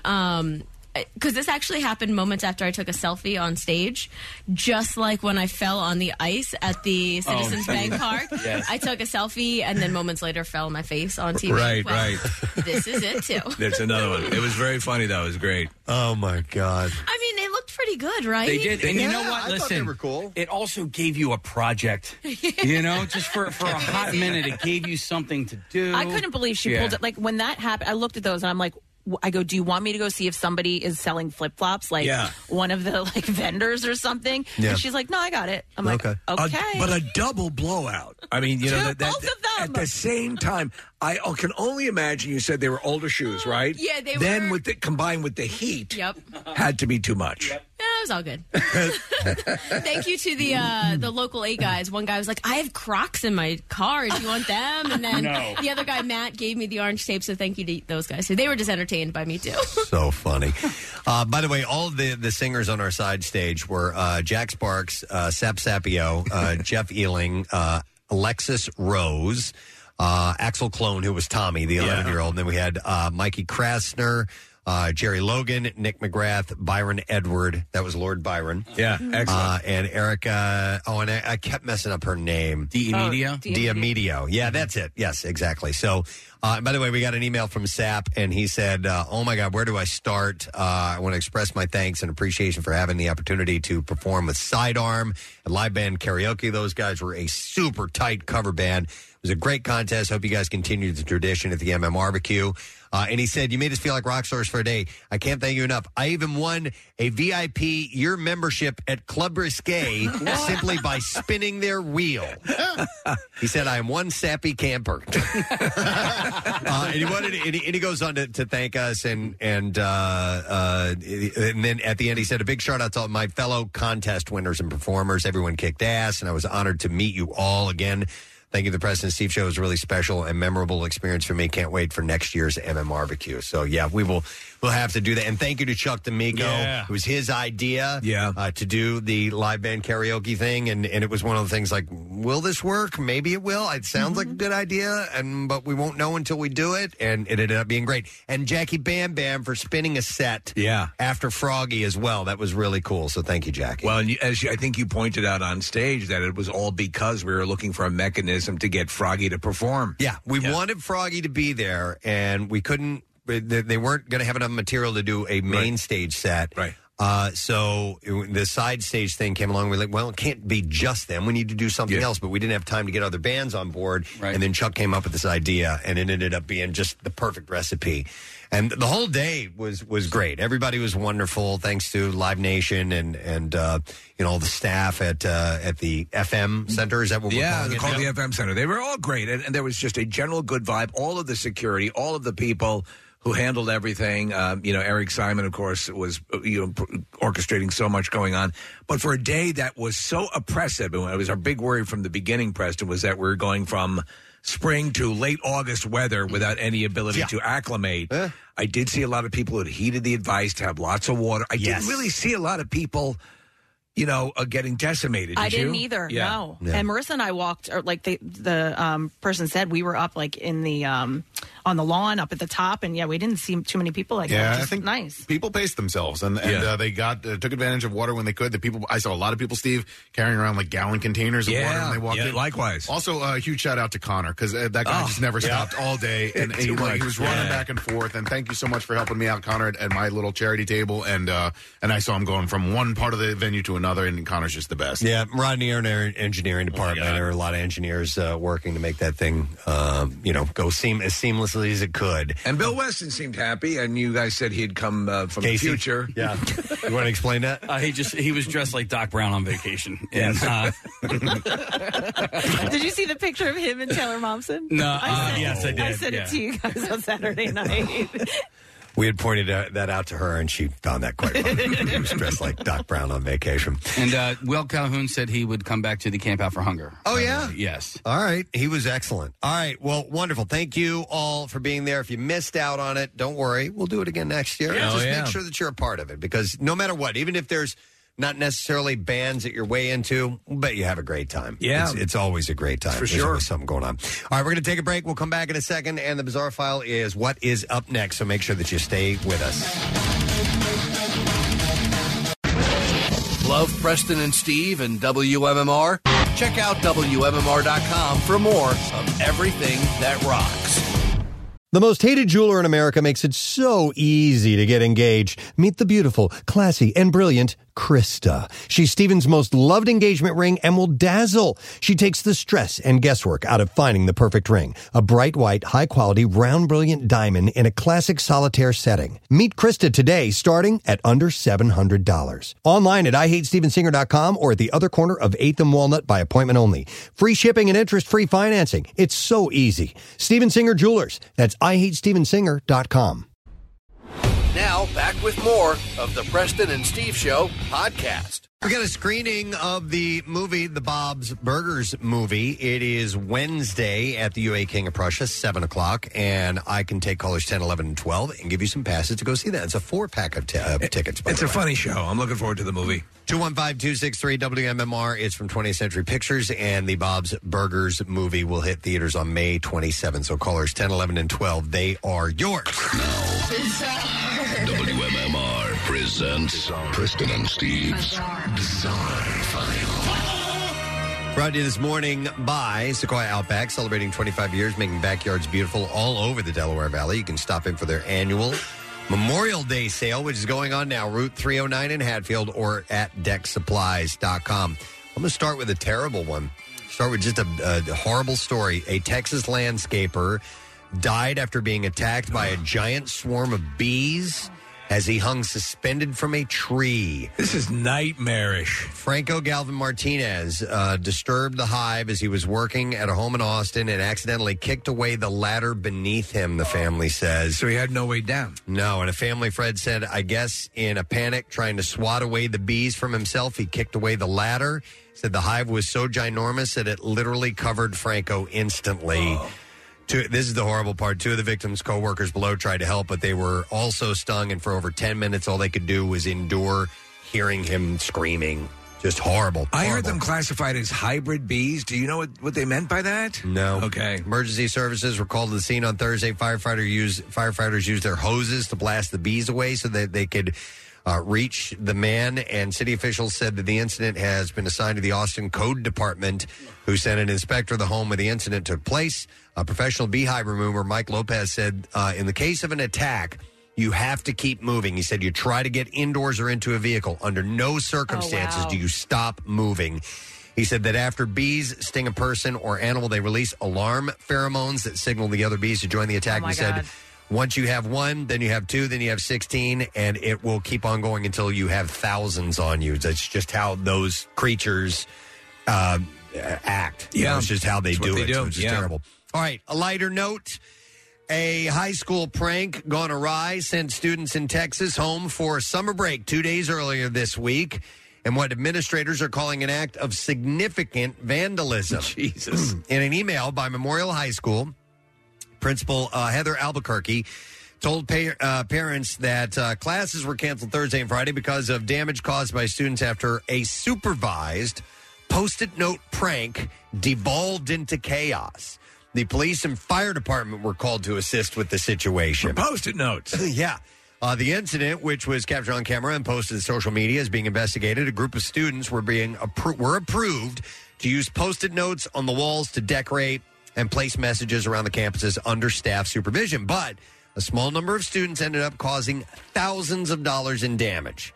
The vandalism included paint on the walls and chemicals from fire extinguishers being deployed, making air quality in the school unsafe. Students also destroyed furniture and more, making it necessary for the district to clean every surface on the 300,000 square foot campus, including the walls, the ceilings, and the floors. They got a little carried away.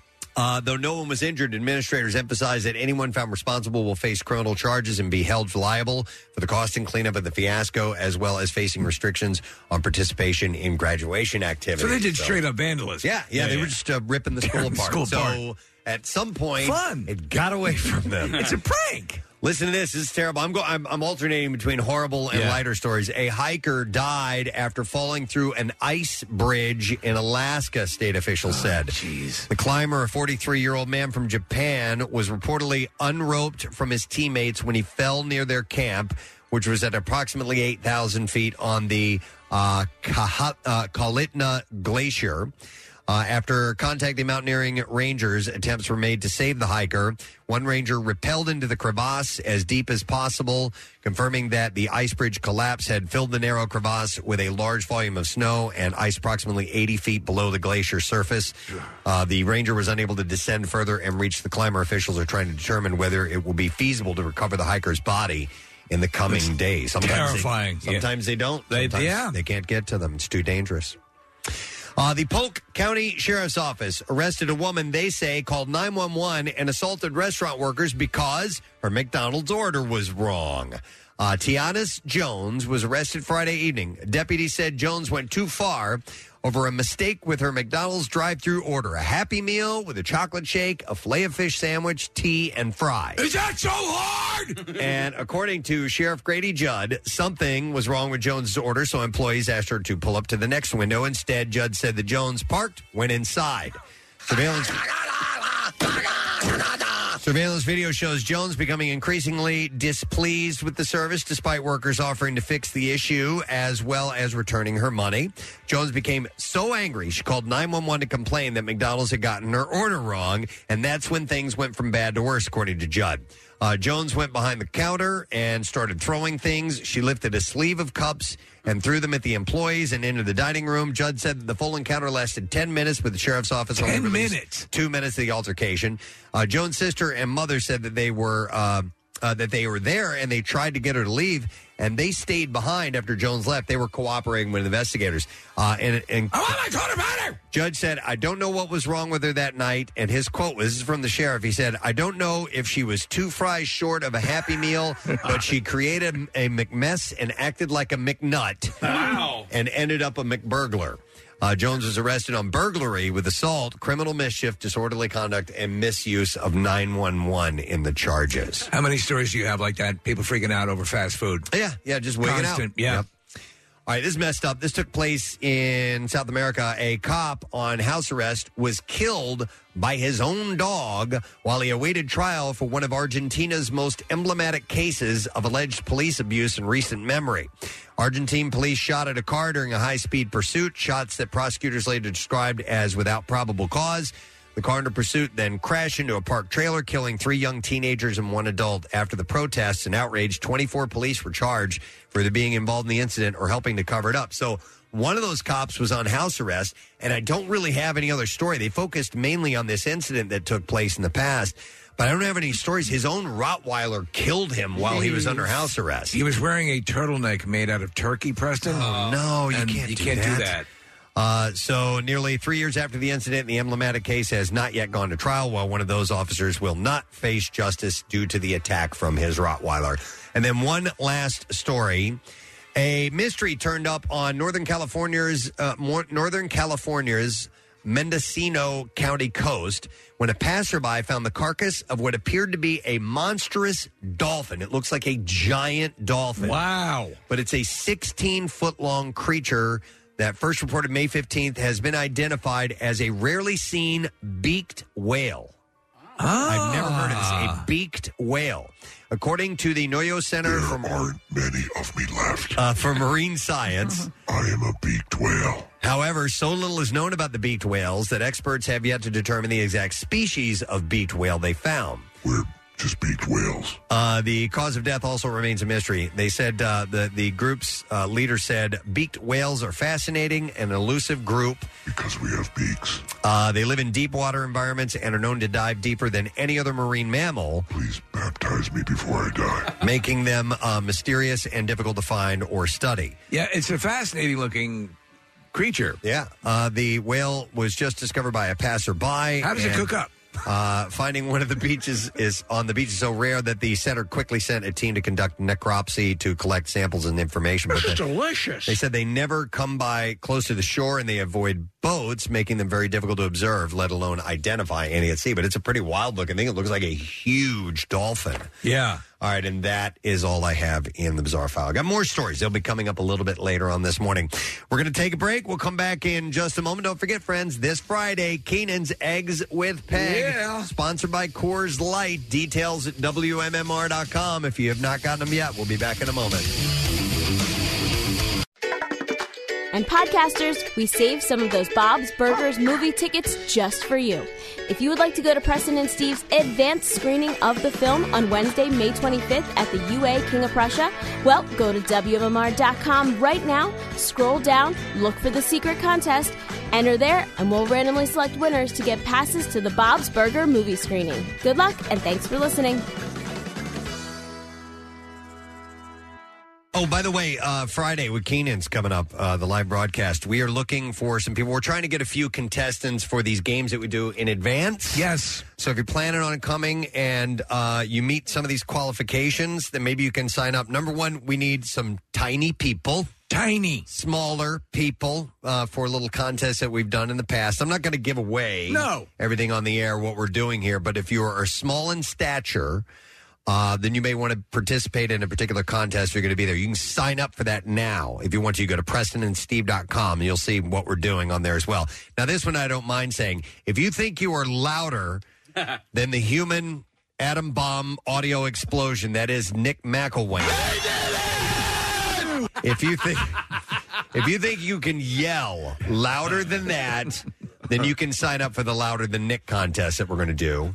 And we're still working on how we're going to do all of these contests, but you can sign up, and we need some really noisy people. If you literally think you can scream louder than Nick, we want you to be a part of this. To be covered, I bought 2 additional sound meters, like handheld units as well, so we make sure that we're going to get the exact volume and register it scientifically to determine if there's a human that can top Nick. We'll do our best, and we need you to sign up. You can do that at PrestonandSteve.com. And then we have a race a type of race that's going to take place.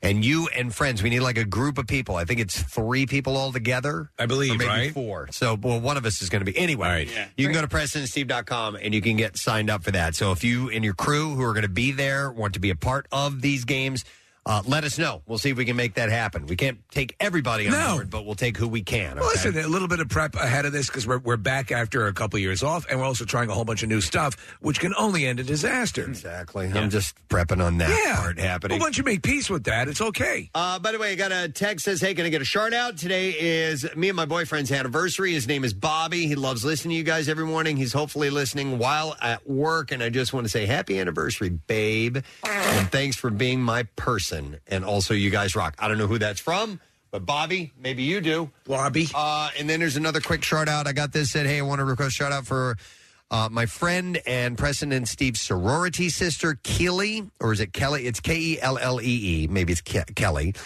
She and her husband, Dave, just welcomed their son named Bennett into the world on May 11th, and he will be sharing a birthday with his older sister, Charlotte, who was born the same date in 2014. Well, that makes it easy for the parent. Well, maybe it makes it hard, actually. Kelly has been one of my best friends since high school, and I'm very happy for her and the entire family. She is truly one of the greatest mothers I've ever met. Thank you. And that, it's from intern Ben. All right, so there you go. As you could imagine, he sent that over to her. Hey, one of the things we failed to mention in our recap of the MMRBQ was the absence of one of the staff members of WMMR. And it's only the one person who is most excited to be there out of everyone. Like completely. She lives for this whole thing. And it was Sarah Parker. Sarah couldn't make it to the event. It's like the Queen getting the squirts on her Golden Jubilee. Yeah, exactly. It's like just like that. I mean, the amount of and work and time and all the stuff that's put into it. And Preston, it wasn't like it was found out it was found out hours before. Yeah, like that day. Yeah. And Sarah's doing a lot of stuff, too. She's the music director of WMMR. So she's got a lot of work to do on a day like that. So, and the difference is also, so if you get it was COVID, so if you have that and that gets backstage, whereas, okay, you get it and you'd miss a few days, maybe if you work at a H&R Block or whatever. If you're doing what she would be required to do and a band got it, you could kill a tour. Oh, yeah. Do you know how Jackson found out that she had COVID? No. Okay. So Jackson's son had COVID like a couple of weeks ago. And so Jackson took a picture of the positive COVID test. He's like, I'm hanging on to this.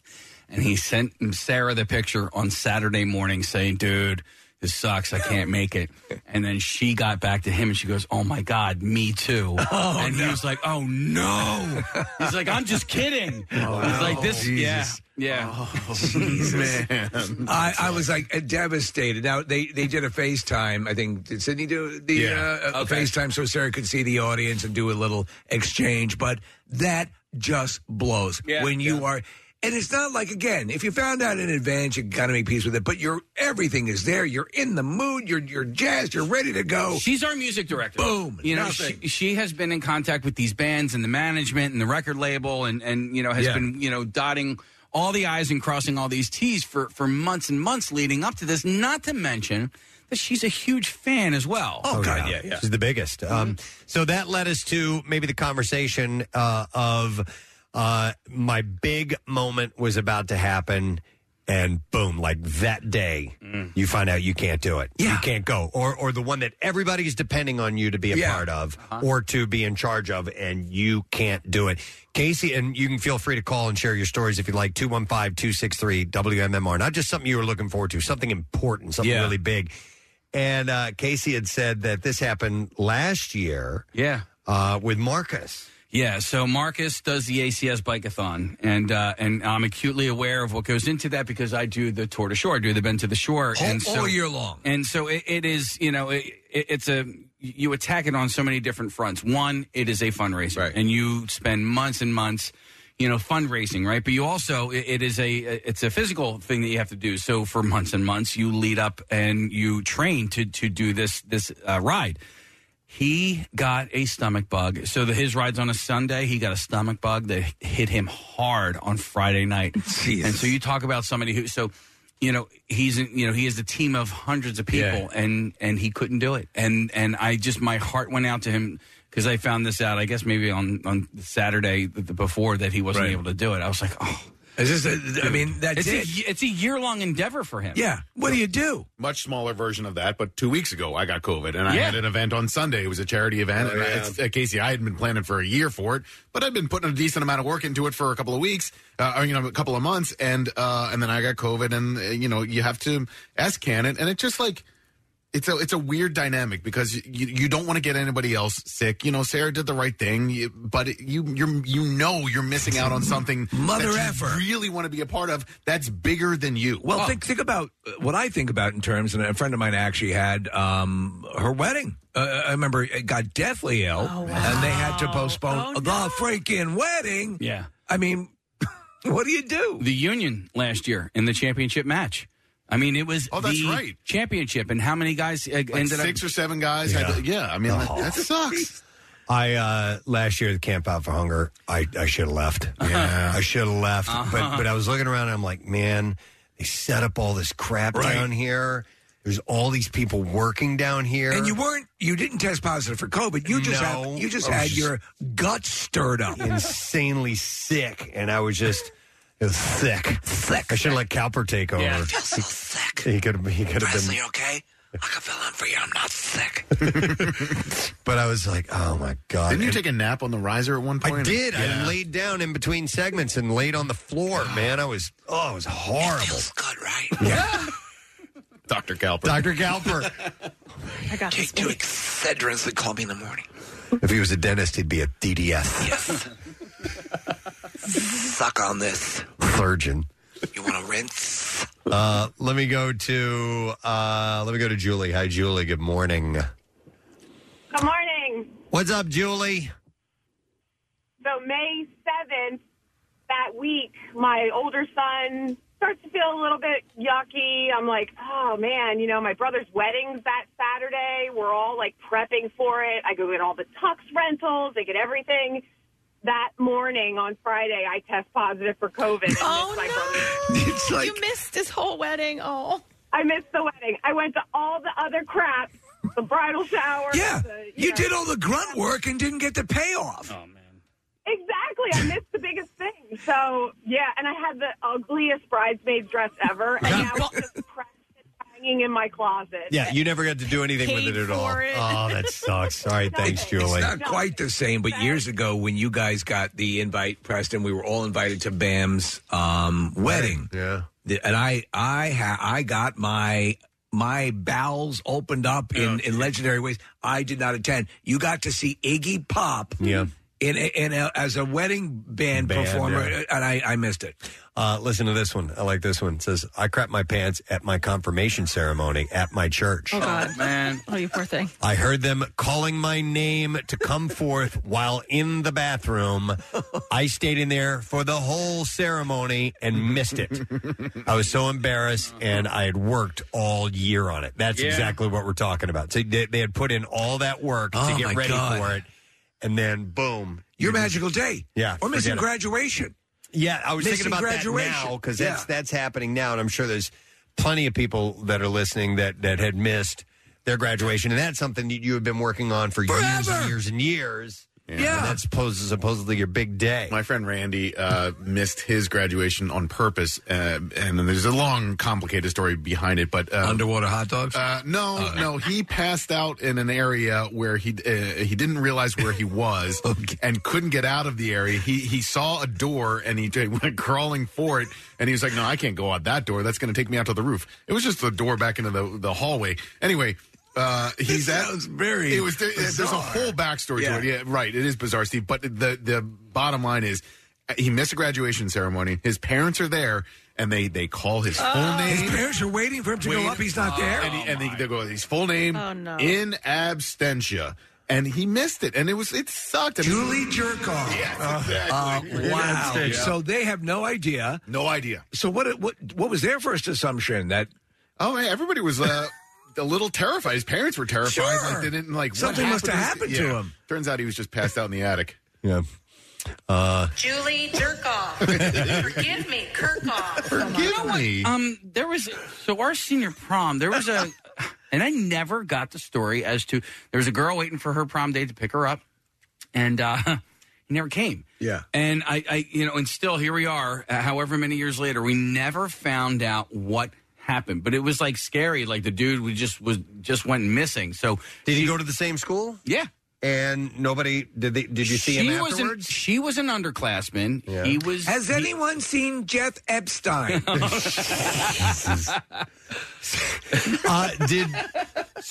But afterwards, nobody asked him? It was like, hey, did you hear, so-and-so never showed up to pick the other so-and-so? Tell me more, tell me more. Yeah.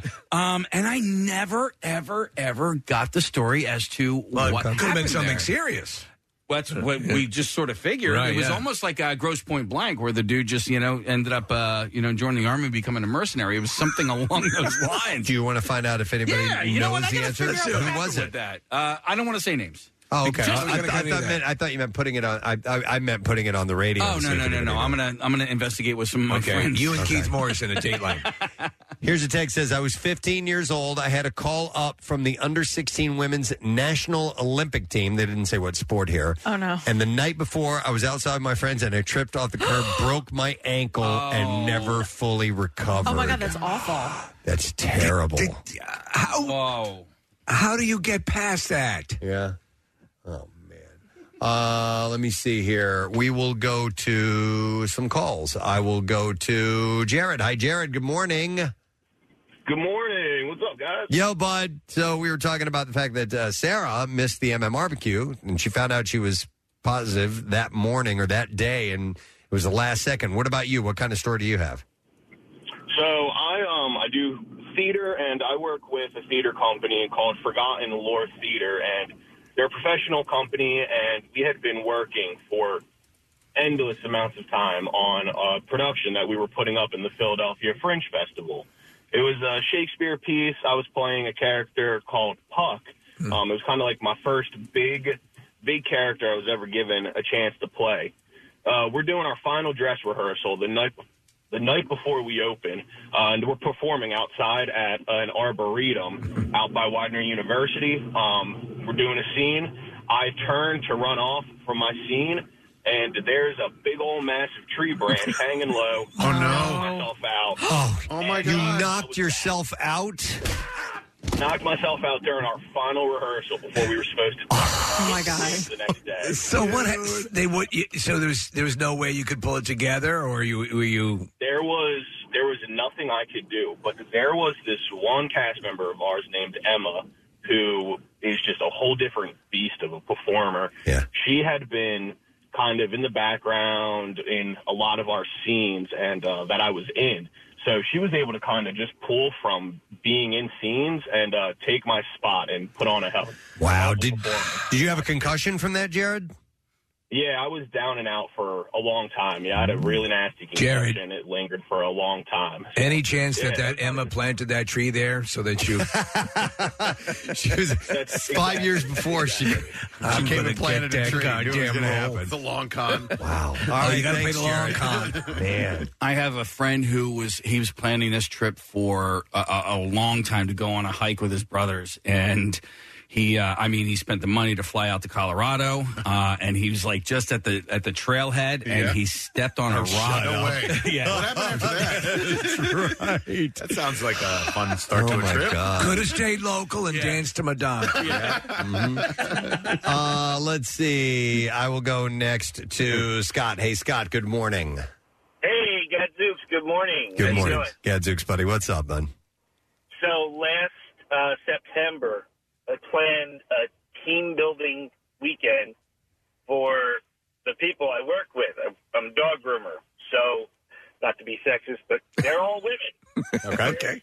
8 of them. We're going to go camping and we're going to rough it, and you can't drive in. It's a hike in. It's about 1.5 miles to camp. Are you guys okay? We're okay. Let's do it. Everybody gets all prepared. We spend like 3 months preparing for this thing. Everybody meets. I go out to East Pennsylvania to drop my kids off at my in-laws, drive back to camp, make it, meet my best friend. We're there. We're pitching a tent.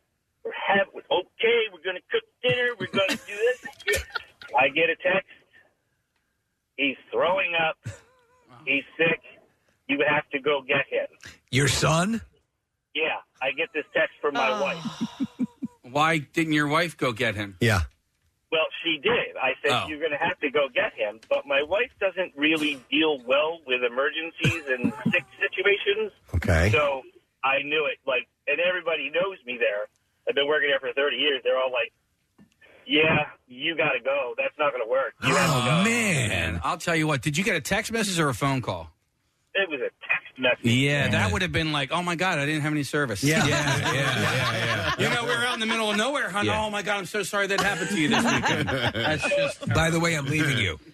They all said that, too. Like, why don't you just ignore it? I'm like, no, man, because this weekend's going to end, and I'm going to have to walk in and get into that situation, and I'm going to feel so unbelievably guilty.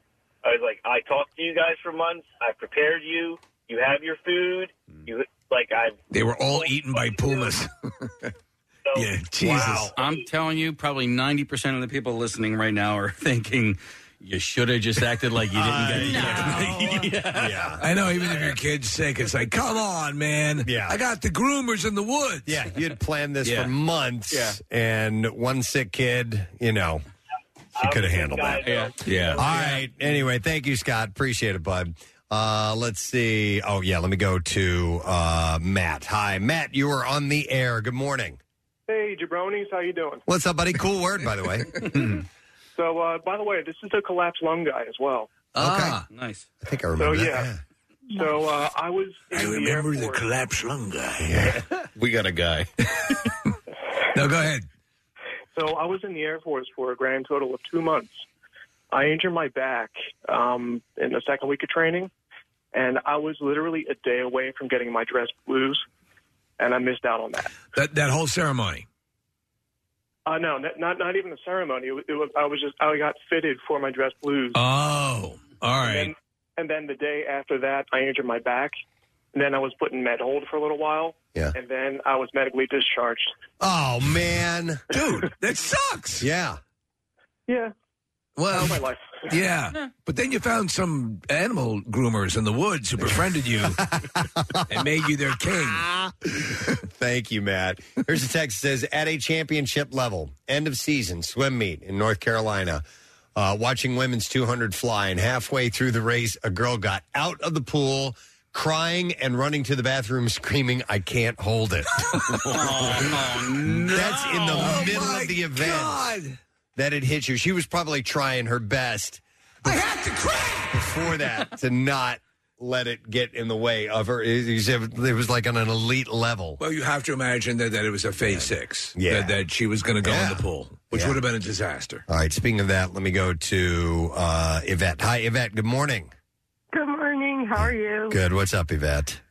So I've been a fluffy girl my whole life. At 50, before 50, I go train, diet, 2 years, 100 pounds, running my first 5K the week after my 50th birthday. Mm-hmm. The weekend before is my birthday. We're at an event where Pretty Poison is playing, which you guys remember. I know Pretty from the Poison. 80s. Sure, yeah. I'm there with my friends from high school and my cousin, and Pretty Poison goes on the stage. I jump up and down in the high heels, and my whole leg popped out of my hip. Oh, my God. Your leg popped out of your hip? Yes. Jesus. And what were you going to be doing the next day? The next week, I was running my first 5K after training For 2 and years. losing weight for almost 2 years. I was hard training for a year. All right. How bad was the recovery? Did they have to do any kind of replacement or anything? No, they said that it would have been better if I broke it. Oh, man. Well, you should have done that It would then. have been easier. and I've never been able to get back to that level. Oh, that sucks, Yvette. Did Pretty Poison send you a tape to get well with? Hey, we're Pretty Poison. We hope you are doing well. I don't even think they knew. She just got on stage when it happened. Yeah, damn. All right, well, that sucks. Did you at least get to hear Catch Me, I'm Falling? Excuse me? Did you at least get to hear Catch Me, I'm Falling while you're at that? No, nothing. That's all. Carried out. All right. Sorry, Yvette. Thanks for the story, though. Oh, my God. Oh, that stinks. Bad, your hip, Yvette. This is pretty poison. Oh, man. Poor gal. Let's see. We'll go to Damon. Hi, Damon. Good morning. Hey, good morning, guys. Hey, what's up, buddy? Yes, during like the whole COVID alpha stage, I actually caught it at the end of the beginning of December back in 2020, and I work for FedEx where we make a lot of our like bonus money during that time of year because of Christmas. Right. So I started feeling sick for the first couple of days, and I had to convince my job that look, I'm like dry heaving pretty much snot. Sorry, Steve. No, it's okay. As long as I don't see it, you can talk about it. It got to that point, and I ended up missing out on I had to go to the hospital. I thought I was going to end up dying. Like I was already making my peace because nobody knew how this thing was operating. Yeah, it was looking real grim at the beginning. Yes. Yeah. So on the bad side of things, I lost like thousands of dollars of bonus money because I could not work any of those days. I was reported this every year, so it was like a huge hit to my wallet. Positive side was I actually made it home like days before Christmas, which I thought I was going to be in the hospital for Christmas because turns out I developed pneumonia through COVID. Oh, man. All right, well, you recovered, though, but that's cool. But, yeah, that's especially when you were counting on that bonus time. And Christmas morning, he got a Pretty Poison Tour T-shirt. Thanks, David. That's the gift everybody wants. All right, we got to take a break here in just a second, but I'm going to go to Gavin first. Hi, Gavin. Good morning. Good morning. Sorry to bother you guys at work. Nah, we want to hear your story. What's up, dude? So my brother is he's like 6'10". He was senior year of high school. A little off topic, but senior year of high school. Everybody was D1 colleges were in the stands. They're waiting for him to come out and play first game of the year. What does he play? What sport does he play? Basketball. Okay. So first play of the game, he goes out and he dunks the ball, two hands. He's hanging on the rim as he dunks it. And one of the other guys runs under and takes his feet out. And he ends up kind of like going back and falling and snaps his wrist right in half. Had pin sticking out of his wrist. Oh, my God. We had D1 colleges in the stands looking to see what he was going to do this year. And it killed it all. Yeah, and he was gone. He ended up getting an academic scholarship. He should have joined the equestrian team. Yeah. Yeah. At 6'10". Oh, that sucks. All right, thanks, Kevin. But that was his moment. The scouts were there. They're ready to watch you. And here's boom. it. Make or break. That's when it happens. Yeah, one of my brothers was he was a really good football player. I mean, was slated to go to college, play college ball, and I think it was something in his knee, one of the CLs, and that was it for his entire senior year. He never played football again. That sucks, man. All right, well, listen, thanks for sharing your stories. Maybe it'll make Sarah Parker feel a little bit better. But your misery has made her feel better. So have comfort in that, knowing that has happened. But, yeah, she had to miss the barbecue. Can't believe it. Like, V1, we were all had the same reaction. Like, really? Yeah. The one person right. who is more excited to be there than anybody else as far as our staff goes, and she had to miss it. So hopefully she is on the mend and feeling better already. We'll find out. We're going to take a break, though. We're going to come back in a moment. We do have a pretty compelling guest to talk to, a guy by the name of Jim Davidson. He's got a book called The Next Everest, was climbing Everest when it was hit by a 7.8 magnitude earthquake. Avalanches all around him and everything. 2 avalanches. What a story of survival. We'll talk to him when we return. Stay with us. Hey, we only get to do this once a year, people, so come do it right. It's MMR's official opening of the Jersey Shore, Friday, May 27th, starting with the Preston and Steve Show, live from Keenan's North Wildwood, presented by Coors Light. Then, dig your toes in the sand with Pierre Robert, live from Margaritaville at Resorts Casino in Atlantic City. And Jackson rocks your happy hour at the Star Beach Bar at the Icona Diamond Beach. Come get an early start on the holiday weekend with 93.3 WMMR. Everything that rocks your summer. Our next guest has a book that is available now, and it is called The Next Everest. You can find it on Amazon, Barnes & Nobles, wherever you can find books, obviously. It was in 2015, April 2015. He was climbing Mount Everest, and a 7.8 magnitude earthquake hit. As you can imagine, that might cause a problem or two if you're anywhere, much less on the tallest peak in the world. Yeah. And his story of survival is amazing. We'd like to welcome Mr. Jim Davidson to our show this morning. Jim, good morning, sir. Good morning. Great to be with you guys. Wonderful to have you on. That is, okay, that's a lot to lead with, the earthquake and all this. So let's start with a little bit of background. How long have you been mountaineering and tackling some of these big peaks across the world? I've been a climber for about 40 years. I started on small peaks in New England and then moved to the Rocky Mountains. And for the last 16 years, been doing really high peaks around the world, including Nepal, of course. It's interesting because your life sort of is the epitome of the because it's their philosophy. It seems to me to be that because you've had tragedy associated with climbs. You had a tragedy that occurred on Mount Rainier, correct? A friend of yours, I believe, lost his life. Correct. My friend Mike and I were climbing Mount Rainier back in 1992, and a snow bridge, or an ice bridge sometimes called, collapsed and dropped us 80 feet inside a crack in the ice, inside a glacial crevasse. Very sadly, my partner Mike died, and I had to climb up that wall alone. So I know certainly the dangers of it, and I hesitated to climb a little bit to go back to it, but it is part of who I am, so I decided to return to it and keep going. Listen, Jim, we do a feature on the show called The Bizarre File, and sometimes, crazy stories, and some of them are just so over the top outrageous. I include them, and there was a story this morning of a hiker who died in Alaska, and an ice bridge collapsed, and they fell into a crevasse, and that happens. How often do things like this happen in your I don't want to call it a sport or your activity? Yeah, strange things do happen in the mountains. 99% of the time we go climbing. The weather's beautiful. We take a cool selfie on the summit, and we're home for dinner, or we're home on time. And those stories don't usually get carried very much because, frankly, they're smooth running, so not as interesting. But dramatic things do happen in the mountain. I've been a climber for 40 years, so I've been in tough situations like we just described with the crevasse fall. I've also rescued other people who've been in difficult situations. So they don't happen all the time. Some people think we're crazy risk takers. We're actually risk managers.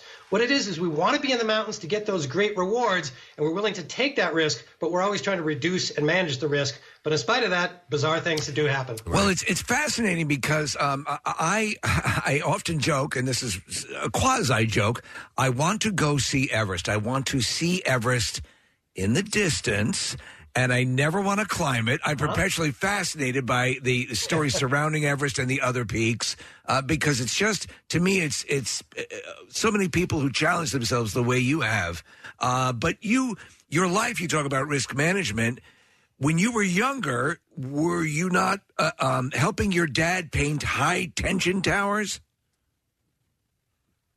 Yes, my dad had an industrial painting company, so I started climbing ladders when I was like 8 or 9 years old. By 12 years old, I was working on roofs, and as you described correctly, when I was 18, 19 years old, my dad got jobs painting high-voltage electrical towers. There was 250,000 volts running through the lines, and these towers were 180, 230 feet tall, and we were just free climbing around. We didn't even use safety ropes because the safety ropes might get snagged in the electrical lines and zap us. So I learned to work with a small team in a dangerous situation, and you develop situational awareness of the dangers around you, and you learn to work as a team, to watch out for your partners, and they watch out for you. And that's the most critical learning that I took with me to the big mountains. Right. Jim, what is when it comes to an avalanche? What is it that someone in mountaineering needs to be prepared for when that is a concern? Beforehand, we try to manage that risk, once again, by staying out of avalanche terrain. And there's some rules on that. Don't go right after the snowstorm. Don't be on slopes between 30 degrees and 60 degrees. And if you do those, that removes most of the avalanche risk. We also wear electronic beacons on our bodies. So we all transmit out a signal. And if one of us gets buried, the rest of us will turn ours to receive. And we can track that person down under the snow and dig them out as fast as we can. So we carry equipment. We try and minimize the risk. But we can't quite get it to zero because it's nature and it's human behaviors. Mm-hmm. It's fascinating because the concept, and as I was reading the book, you talk about that it's common to hear avalanches, around, at least in the surrounding mountains, and that blew my mind. Like if I heard one, if someone had a recording of one and I was on the mountain, I'd leave immediately. The fact that you can sort of, because you've done it so much, say, okay, well that's in the distance, and then you make the delineation between what you heard on April 25th that made you immediately tell everyone to start activating their beacons and all that stuff. What did you hear as a practiced mountain climber that sent you into, okay, we're at another level? Yeah, April 25th, 2015. We're at Camp 1, which is at 19,800 feet on Mount Everest, camped on a big glacier. And you're right, we hear avalanches every day, and they're usually far away and not very loud. But this day, it started one right nearby, and it was very loud. My tent mate Bart and I saw it up and listened to it. And Bart says, boy, that's kind of close. And I said, yeah. And then all of a sudden, a second one started on the other side of the valley. And I'm a geologist by training and by practice. And I thought, 2 avalanches at once on opposite slopes? That can't be. Yeah. And that's when I realized something was wrong. So I yelled to Bart, get out of the tent, because we want to be outside where we have a slight chance to swim on top of that avalanching snow. But what it was an earthquake, a 7.8 magnitude earthquake, biggest one to hit Nepal in 81 years. And the avalanches were only part of our problem at that point. I would think that human instinct would say in your brain, stay inside, even though it's just a tent, that like that's a quote unquote safe space. But that's wrong, I guess. Getting out is the best way to stay alive, Jim? Yeah, great point, Nick. I mean, frankly, it's our instinct to have protection and kind of cower in fear a little bit too. But what happens is the surface area of the tent will act like a sail or a sea anchor and drag us under the snow. If we're outside, we get away from that sea anchor and we have a chance to swim on top of it. Sounds crazy, but you can swim on top of some avalanches. So we ran outside, but you're right. What happened was the avalanches coming at us were so big, they bulldozed the air out of the way, and we were getting pummeled with pulverized ice dust coming from the avalanche. So then we couldn't even breathe outside, so we dove back into the tent. And on my website, I've got some video. I had my GoPro camera running, and you can see my face, terrified, of course, and snow blowing around. And as I described in my book, The Next Everest, this went on for about 4 minutes until the noise quieted down, the earth stopped shaking, and amazingly enough, we had survived. We were scared out of our minds. So Jim, I've heard it, and again, being fascinated with this stuff and about avalanches and all this sort of thing that occurs in the mountains, and it's been described that avalanched snow, I guess, would be a way to refer to it, is like concrete almost, that it becomes so compacted, and that's why you always say, well, it's snow, and people have this notion like, well, just work your way out of the snow. Just how dense is the snow in an avalanche? You've really done your homework. I admire that. Yeah, when it's flowing, it's really weird. At first, it's snow, and in this case, the earthquake triggered it. Then it's flowing like water because it's mixed with air and ground up particles. And as it's moving, the friction of the snow against each other and the snow against the ground creates a little bit of water. And then when it stops flowing, you're absolutely right. It stops flowing, it settles down due to density settling, and then that water freezes, and that's when it becomes like cement or concrete. And literally, if I gave you a shovel and said, your friend's buried 3 feet under that snow, dig him out, and you dig as hard as you can, it is like digging in the densest clay soil you've ever dug in. You can make progress, but it is so hard because it packs in and settles like that concrete. Wow. So, Jim, once the avalanche hits and you guys assess the damage, and by the way, what was the damage, and were there any people that lost their lives in your party? What happens after that, after you get everybody together?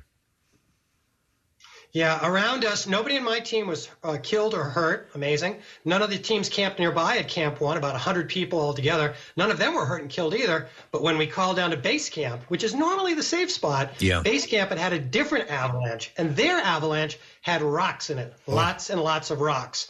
And those rocks fell down 3,000 vertical feet, had so much force that they splashed sideways, and a wave of rock and wind went right through the middle of base camp like a tsunami of rocks, and those rocks were like cannon fire. And very sadly, it wounded 70 people and killed 18 people instantly, making it the deadliest day ever on Mount Everest. You're dealing with these huge tents and that camp that you describe, and again, the notion is, okay, that you're safe now when you reach that camp, you're good. And I was watching an interview with you and I guess a man who had been sort of your mentor when you started climbing, and he was in that camp below you, and you when you got down there and saw him, and it's a very human reaction you had. You just stood there for it seemed, it's like minutes, looking like, oh my God, and that you were stunned that he had survived. Describe what that was like. Yep. Yeah, we were stuck up on the mountain for 2 days. We couldn't go back the way we came because the route had been absolutely wiped out by other avalanches. So we got evacuated by helicopter about 48 hours after the quake. And my good buddy Alan had been up above me at Camp 2, and he eventually got evacuated. And you're right. I mean, I walked around base camp trying to find him, and base camp after the avalanche went through was almost unrecognizable. I knew he was just 100 yards away, but everything had been moved. The rocks, the landscape, the hills, the tents, everything had been destroyed. So it took me a while to find him. And when I saw him, I just stood there and I just stared at him for like 40 seconds. And he slowly realized I was looking at him, and he looked up, and we just gave each other this big hug and got tears in our eyes because we'd both been through this traumatic event. We're just so darn glad to see that the other person had made it through. Jim, I wouldn't consider myself remotely a mountaineer, but I've done some hiking and some mountain climbing. I actually made it to the summit of Kilimanjaro one year, and I tried to ascend Mount Rainier and didn't make it to the summit at Rainier. I had altitude sickness, but the summit of Kilimanjaro is at 19 plus, right? And my brain pretty much stopped working at 17 or 18. I don't know I don't know how a human can function at base camp of Everest, let alone make it to the summit. Can you describe a little bit about what your body went through, what your brain is thinking or not thinking when you reach elevations of that magnitude? Well, yeah, congratulations on making Kilimanjaro. It is not easy. Kilimanjaro is not a steep climb, but it's at 19,000 feet, like you say. So there's less than half the oxygen on top of Kilimanjaro than there is at sea level. And take it even further, on top of Everest, there's 70% less oxygen than there is at sea level. And so what happens up there is your body can't do almost anything. It doesn't want to eat because it can't digest the food. You can't think. Your blood gets thick with red blood cells, so it moves like sludge through your veins, so your feet and your hands get cold. And so what we do to try and prevent all that is we get acclimatized or acclimated to the thin air. So nobody on the planet is strong enough to race to Everest and climb the mountain right away. We go to the mountain for weeks before we even try because our bodies will grow more red blood cell so it can carry more oxygen. But it is just so difficult. And as a measure of that, before I went to the mountain, I got in really good shape. I lost about 15 pounds. But on the mountain in about 7 weeks' time, I lost another 23 pounds. Wow. And you'd think that sounds like a good weight loss program. But I got home, and it turns out I lost 3 pounds of fat and 20 pounds of muscle. Oh, wow. So it took me probably 20 years to put on. Yeah. I mean, I looked like I was a freshman in high school again, stripped down, absolutely emaciated because it is just so difficult on your body up there. And like you said, Nick, it's hard to think, too. You know what blows my mind again, and everyone who describes it, again, I've watched a ton of documentaries about this, and I will never step foot but I am fascinated by it, about that you're accelerating the rate at which you're dying, basically, as you're starting to do this, because we're all dying for all intents and purposes, while we're living. But the fact that when you're up there and all of these things that you have, I don't care how much you get acclimatized, as you say, when you're up there and you have people and a number of people reported having sort of delirium or so many situations that can go wrong. Besides this avalanche and the story of this book, which is very compelling, The Next Everest, was there another time where, because of just the sheer physical demand on your body, you wondered whether you'd make it off? Absolutely. I went to Everest the first time during the quake, and I went back 2 years later in 2017, and I described that in the book, The Next Everest, as well. But when we get up there, above 26,000 feet, we call it the death zone. That's its formal name. We don't call it the death zone for dramatic branding reasons or because it's kind of cool sounding. No. And we don't even call it the death zone because somebody might die. We call it the death zone above 26,000 feet because in a couple of days, everybody will die, period. Literally everybody. You can, if you're using bottled oxygen to help you out a little bit, you can last 1 or 2 or maybe 3 days. But as far as I know, nobody's ever lasted more than 4 days in the death zone and survived.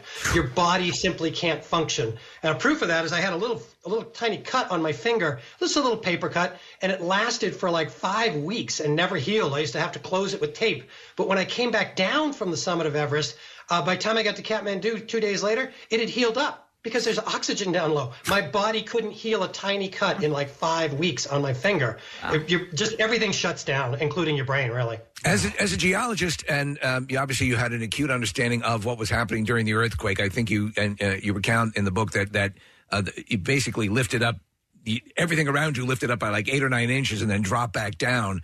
Right. So all of that causes many other crevasses, and Preston was relaying that story about how dangerous they can be.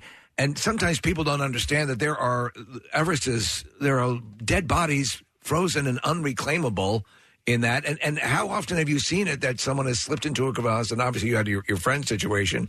Is there any really efficient methodology of trying to excise someone from a crevasse, or is it just a foregone conclusion that you're not getting that person back? Well, you're absolutely right. As a geologist, I understand that ice is basically a frozen matrix. So when the earthquake was going on, I was worried about getting buried by the avalanches, obviously, but I was very worried about the ice beneath us because, as I described in my previous book, The Ledge, when I fell in that crevasse, I know what it's like being down inside a glacier looking up, and I did not want to be there again. So, I was worried about things falling on us. I was worried about the ground beneath us opening up. And yeah, that entire glacier was 3 miles long, a mile wide, and the ice is 1,000 feet thick. And the entire thing was lifting all of us, including our entire camp, up and down. So I was really glad when the ice did not crack beneath us. But you're right. If you wind up inside a crevasse, there are methods using ropes and what we call ice screws, which are like giant screws that we screw into the ice. We can extract people some of the time. So as I described in The Ledge, we managed to get my partner's body out of that 80-foot deep crevasse on Mount Rainier back in 1992. But I heard the show earlier, and you talked about that Japanese climber that fell in a crevasse up in Alaska, and they can't retrieve his body because it got buried by other debris. So sometimes we can recover the dead, and sometimes we can't. And so, yeah, there are bodies still on Mount Everest. If you're just tuning in, it's Jim Davidson. His book is called The Next Everest. Jim, if somebody listening, and I guess it would depend on their age as well, who has a bucket list of Everest, what do you recommend the steps they take to eventually get to a level where they could maybe tackle that? Great question. And there are some people that are rushing to Everest now. I do not advise that at all. I advise you get a very broad pyramid of experience.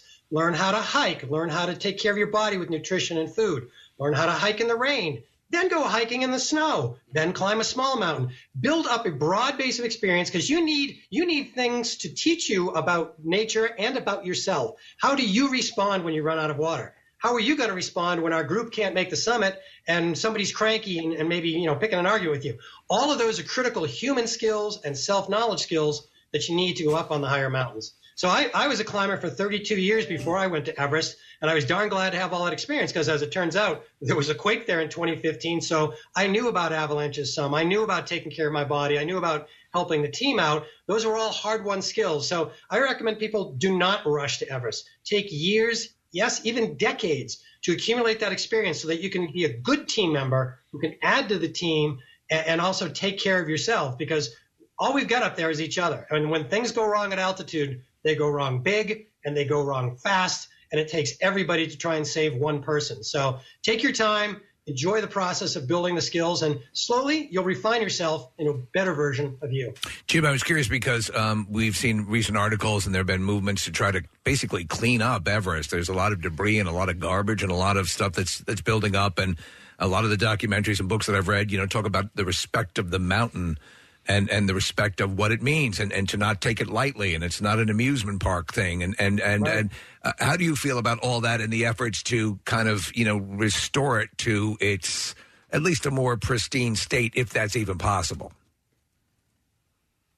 Yeah, you framed it well. I think we need to have great respect for the mountain and the environment. In climbing and hiking, and anybody who goes out in the outdoors, we talk about leave no trace, which means don't step on the plants, don't pick the flowers, and bring your trash back out. And that's the barest minimum we should be doing to take care of the natural environment we love. You have seen photos of some ugly trash piles on Everest. They are real, but they are small. I get very frustrated that I see old pictures dragged up and people will use a dramatic statement like, the entire mountain's covered with trash. Well, Philadelphia is a great city. I've been there, but I bet I can find an alley somewhere with a trash can tipped up down, upside down. There's, bottles rolling into the street. And if I take a picture of that alley and say, this is what all of Philadelphia is like, no, that's not fair. That's not representative. It's just one little ugly corner that, we should probably clean up that alley. We should probably pick up that trash pile on Everest. So I talked about that in the book because I'm actually not only a geologist, I'm an environmental geologist. I did cleanups around the country and around the world for 20 years. So I compiled stats on all the teams that have gone to Everest. There have been about 36 teams that have gone to pick up trash, Hundreds of thousands of pounds have been brought down, and human waste as well. We need to manage that. So there's still room for improvement, but please, the mountain is not covered in trash, but we do need to do a better and more respectful job of bringing the old trash down and taking care of the human waste so we can keep the mountain as clean as possible.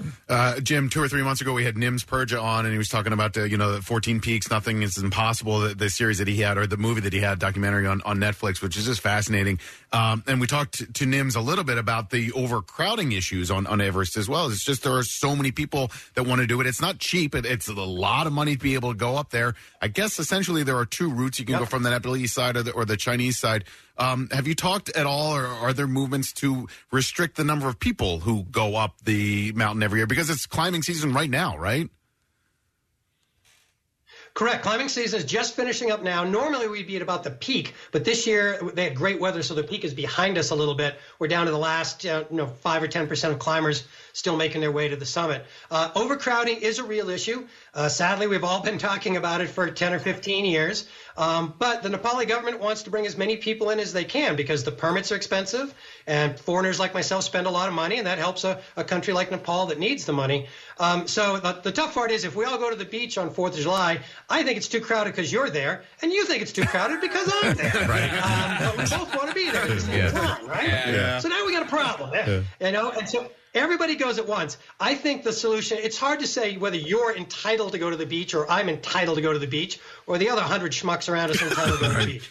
One thing we can do on Mount Everest, though, is we can require of certain standards of prior climbing and say you can't have an Everest permit until you've climbed one other peak higher than 26,000 feet, or you have to do 4 peaks higher than 20,000 feet. And what that will do is spread everybody out. That'll get everybody more experience before they get to Everest. That'll lessen the impact. People will be more educated and experienced when they get there, and that'll make it safer for everybody. So that allows the possibility to go, but let's try and make sure that people are that are well trained before they get there. Jim, Nims did comment on that famous photo of that giant line of people heading up to the summit, and he did explain to us. He's like, "Look, that it was because the weather was horrible until that day, and that was the day for everybody to get up there and make the summit." Did you kind of eye roll a little bit when you saw that photo as well, or was that kind of, did it seem strange to you, or is that a standard thing that you see up there, or was that a bit of an anomaly? Like you, my reaction was my jaw dropped, and I went, "What the heck?" But Nims is right on that one. That was a bad year, 2019. And normally we get about anywhere from like 8 to 12 summit days. That is days when the weather's good enough to even try for the top. And in 2019, when that picture was taken, there were only 3 days. Wow. So that'd be like, imagine your favorite beach, and they announced that the beach is only going to be open all summer. It's only one weekend, 4th of July weekend, for 3 days. Yeah. Then everybody went to the beach at the same time. That's what happened that year. Okay. It's not like that most of the time. As I described in my book, The Next Everest, I summited in 2017. We had pretty good weather, so I didn't see lines anything like that. I was at 29,000 feet. There were like 5 people in front of me, and I was on the summit with like about 10 others. So most years it's not that bad, but it can happen in a year when there's not many summit days, and we all go at once. So, Jim, I know you're in Colorado, I believe. Is that where you are currently? That's correct, yep. So in the continental United States, what do you believe is the best mountain, the best training mountain, the best just fun to climb mountain where you're going to get the most bang for your hopefully well-educated and prepared buck? Thanks. Yeah. I think the best mountain is whatever mountain near you speaks to you. I mean, I can make a case for 50 different mountains around the country to try and pick one that's near you that pushes you a little bit. Because I believe that if you pick a challenge that's not very hard, like let's say you can walk 2 miles and you decide to push yourself and walk 2.5 miles, that's not going to push you very much. You're not going to learn much, and you're not going to refine yourself into a better version of you. But if you can walk 2 miles and you go, can I walk 10 miles? I don't know. That scares me. And if a goal scares you, that's the right goal, because it means you have to do more and you have to become more. So if you've never hiked a mountain, the 3,000-foot mountain near your house may scare you. I live in Colorado, and there's 14,000-foot mountains all around me. So I'm prejudiced. I like my local 14,000-foot mountain, Longs Peak. That's my favorite one. But, if you're in North Carolina or Philadelphia or New England, pick that local mountain nearby that makes you a little nervous and then try and grow into the person that can try and reach that summit. That's where the magic lies, in mountaineering and challenging yourself. Excellent. Great advice. All right, Jim, amazing story, and we appreciate you sharing it this morning. The next Everest is available, like I said, on Amazon. You can grab it pretty much anywhere. It's authored by Jim Davidson. Thanks for the stories. We appreciate it so much, and we'll talk to you another time. You bet. It was great talking to y'all. Have a great day. Jim Davidson, guys. Yeah. Amazing, dude. The stuff that they do. Come on. It's absolutely incredible. Living a totally different, crazy lifestyle like that. Imagine you're a mountain climber and you're on, and you hear in the distance an avalanche. Yeah. How fast are you running down that mountain? I don't care. To get to the level where you can be, we hear those all the time. Yeah. Yeah. Nick, you've never heard one, have you? An avalanche? No, I don't think so. Okay. I mean, you'll hear, when I did Rainier, you hear like ice cracks off in the distance. And so that's just like, that happens all the time. And it sounds, it's really loud. It's just like this echoing reverb. And it's basically like the crevasse is growing, right? So something will spread open a little bit, and then it'll spread open a little bit more. And when it does that, it reverberates around the entire mountain. But as far as avalanches go, I don't. It's like ghost sounds. Yeah. And that's what people have described. When we went to Alaska years ago, there had been we were taking a river or a fjord cruise at just after an avalanche had occurred down into the water, Preston, and the entire side of the mountain, it was sheared down. There was a path, trees, everything gone right down into the water. It's pretty wild. Wow, man, nuts. All right, well, listen, do we have a couple minutes or do we need to break? Yeah, a couple. Just a couple. Just a couple? All right, I want to share something with you. It has nothing to do with mountain climbing or Everest at all whatsoever. Have you guys ever heard of what's it called? The hanger reflex. The hanger reflex. No. Is that a Duran Duran song? It is not. It should have been, but it is not. And it's a TikTok thing. All right. But I tried it myself, and sure enough, it works. All right. Okay, or at least it did on me. So what you do, and I brought this in, you take a standard plastic hanger. Okay, it's got to be a plastic hanger. Yeah, I believe so. Yeah, because I don't know. Yeah, I can't answer that definitively. Okay. I think wire too. Wire too. Are you familiar with this? No, I'm just looking at it now. Okay, so what you do is you put this on your head. I would have to take my headphones off and stretch it out a little bit to where it can fit over my head. Nick, I don't know if this will work. I don't know if this will Well, how about the airplane hanger challenge? And so what you do is you put this on your head. Yeah. And there's a reflex that takes place, I kid you not, where your head slowly starts to turn, and you're not doing it at all. What? And you just have to kind of relax and let it happen. And at first I'm like, this is stupid, and I put it on. I'm like, son of a bitch, my head's moving. Are you going to do it? What is that predicated on? Is it predicated on the fact that the hook of the hanger is just off to your peripheral vision and making you look that way? I don't know. So the so-called hanger reflex, I have this. It was first reported in 1991, and in a 2015 study, researchers studied 120 people within the ages of 19 to 65 and observed head rotation in 95.8% of the subjects. The effect is consistent in males and females, and it's directional. I'll explain that in a moment. Researchers created a specialized machine that presses on the frontotemporal region and recreates the hanger effect's involuntary motion. And they don't really know why. It says it's not quite clear the proximate cause is turning heads. What's the psychological mechanism that recognizes the hanger-induced pressure change and produces a head turn? There's also little clarity on whether or not the hanger reflex confers a fitness advantage or serves a real purpose at all, but they just know that it does happen. Does it? Does your head rotate to the side that the hook is on? I'm not going to say anything. Okay. But hang on. So I'll put it on, and I'll do this real quick, but you're going to think I'm faking, but you put it on, and sure enough, my head just starts turning. I'm not even meaning to do it, and it still wants to go that way. Look the other way. Do you want to try, Case? Hang on. I do. Yeah. It does work that way. All right. Stop it. I swear to God. I swear to God. All right. Try it out. Let me know. There's no way. Okay. Now just relax. Okay. Relax. I haven't put it on yet. Okay. All right. Are you resisting? I don't resist. See, that's the thing is I didn't want to resist. I'm like, Become this one is with the working. hanger. It's going. Yeah. I'm resisting. Is this real? You are resisting, weren't you? Yeah. Right? I am resisting. You going to try it the other way? Okay. All right. It's going the wrong That's way. turning the wrong way. That's weird. Yeah. Keep your eyes open.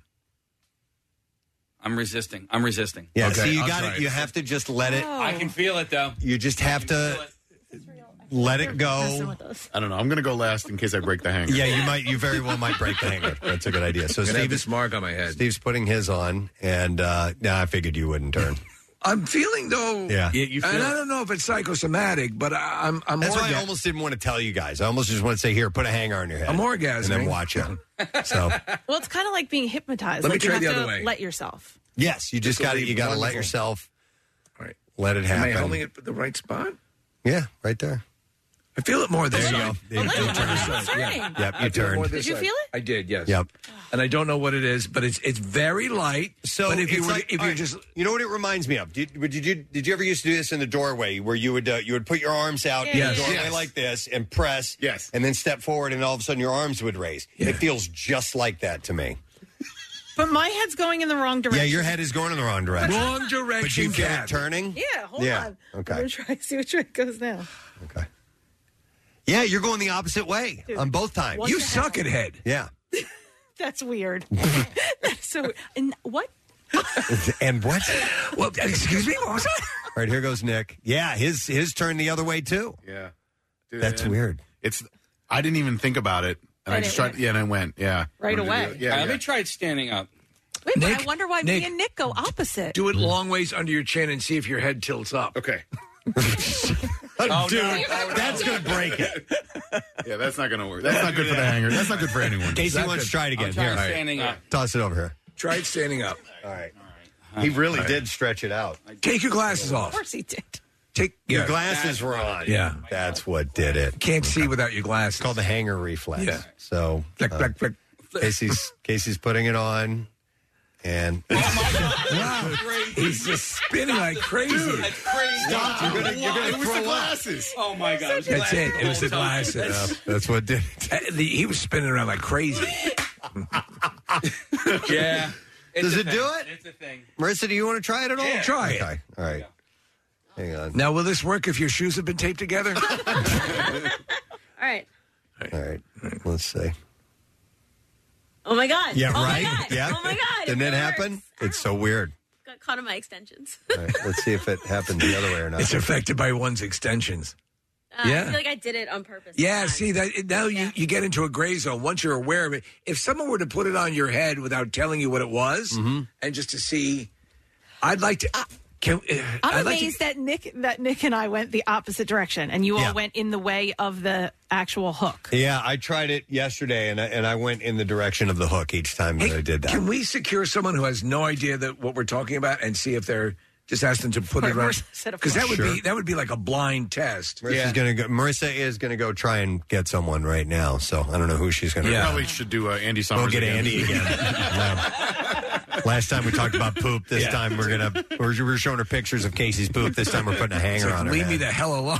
Well, I'd be curious to see, because if you're not influenced by that knowledge, right, to see if you know, just put this on and see what happens. Yeah, see if their head turns at all. So yeah, we're watching videos of people on social media doing it. It definitely worked on me without question. I was like, oh, this is a dumb thing just to get me to put a freaking hanger on my head, and sure enough, my head started turning. I'm like, wow, okay, That's freaky. yeah. There's all kinds of little reflex and balance things that you can do that supposedly work a certain way depending on your gender or whatever it is. I wonder if Bill doesn't listen to our show, does he? No, he never listens to our show. There's somewhere like I know they do for men versus women of the senses of balance, like leaning over and picking up a chair. Do you remember that? Yeah. Your core, yeah. Yeah, if you put your, lean Head. over and put your head on a wall, men can't pick the chair up, but women can. Or it was you put yes. you're almost to the wall. Men couldn't pick it up without leaning forward and hitting the Right. wall. Right. Yeah. Right. Or something like that. So I know there was that thing where like women couldn't touch their elbows behind their back. I so can. Yes. Can you do that thing, Kathy, where you put your ankles behind your ears? Guys, watch. Have you guys ever done leg wrestling? Have you ever done that? Yeah, Women generally, or even like men are classically. They have like more muscle density, but Kathy, have you ever done leg wrestling? All right, is it when you lay on the floor? Yes, you lay on your floor, and this is not a gag. No, it's not a gag. It's heads true. facing in opposite ends, right? Yeah, you I lay remember like that. feet to feet or whatever, and then you 1, 2, 3, and then you gotta you lock legs, and then you gotta You try to pull the person over to your side, right? Yes, yeah. I remember that. You want to try it, Kath? No. You want to leg wrestle me? And women were supposedly better at that than men? Yeah. Okay. I totally remember this. Oh, okay. Yeah. I have a skirt on. Yes. Yeah, Let's so do do it. I. Take that off. Yeah. Yeah. All right. Well, I don't see Marissa with anybody that's we wanted So I was reading. willing to do this. There's an explanation for it. Do you Okay. have that in your? No, I don't. It's the devil. So it's basically just applying pressure to. It says the unilateral frontotemporal region of the brain. So it's applying pressure in a certain spot that's making. They said it was 85.4% of the trials the head rotated. It was you, Fronto. You broke my heart. So maybe when there's pressure put there, like you are naturally inclined to turn to it. I don't know. Yeah. Something like that. Yeah. So Um, But here we got somebody. Oh, Matt Cord's here. All right, Matt. Matt Cord, WMGK. You're Come on in, buddy. our blind experiment here. All right, we're going to try something on We're you. going to try something on you. Just please relax. Relax and Nothing bad. It's nothing bad. Don't put we ask of headphones you. on. Don't put headphones on. Take your hat off. And your pants. Take your glasses off. Yeah. So you're going to. Is there a hottie cam? You're going to take this hanger. Take your glasses off too, if you can. You're going to put it around your head. We all did it. Like this, okay? And Right. Just do that, and we're going to observe you. And you got to relax. Okay. Just relax. All right. Just relax. It's fun. And just relax. Okay, so Matt is about to put it on his head, and you have a Notice big I'm head. growing my hair. Yeah. All right. Relax. Now just Stay still and relax. Yeah. So little. It's gonna fall off. Right? No. Relax. Yeah, close your eyes and don't look at us. Yeah. Yeah. Close It's your not a prank. Come over. not. We want to see something. If you have to make peepees, go ahead. All right. No, he's not Let's doing have that. take it off. Take it off and turn it the other way. Take it off, turn, and close your eyes. Yeah. Close your eyes. Yeah. Close your eyes. Close your eyes. All right. Ow, this one hurts. Yeah, it does hurt. No. No, it's not No, working on Matt. no. All right. Thank you. I think you You're have immune. to tell yourself to you have to guys know got to it. relax. To let it go. The basic gist of it is that it will make your head turn. Okay, do you want any requests for noontime nuggets? It'll make your head turn. So, like mine, when I put it on there, I immediately want to turn that way. But I don't know. It's supposed to work in like 85% of people. Okay. So you are And impervious. We wanted someone who didn't know about it ahead of Right. time to try it out. So, All So right, I when want- an invading I got my army, gym. yeah, Matt Cord, he did it. you're on in 15 minutes, man. Yeah. Actually, he started earlier. Did DeBella he? stops at 9, right? Oh, is that right? Something like that, I think. Oh yeah, I guess so.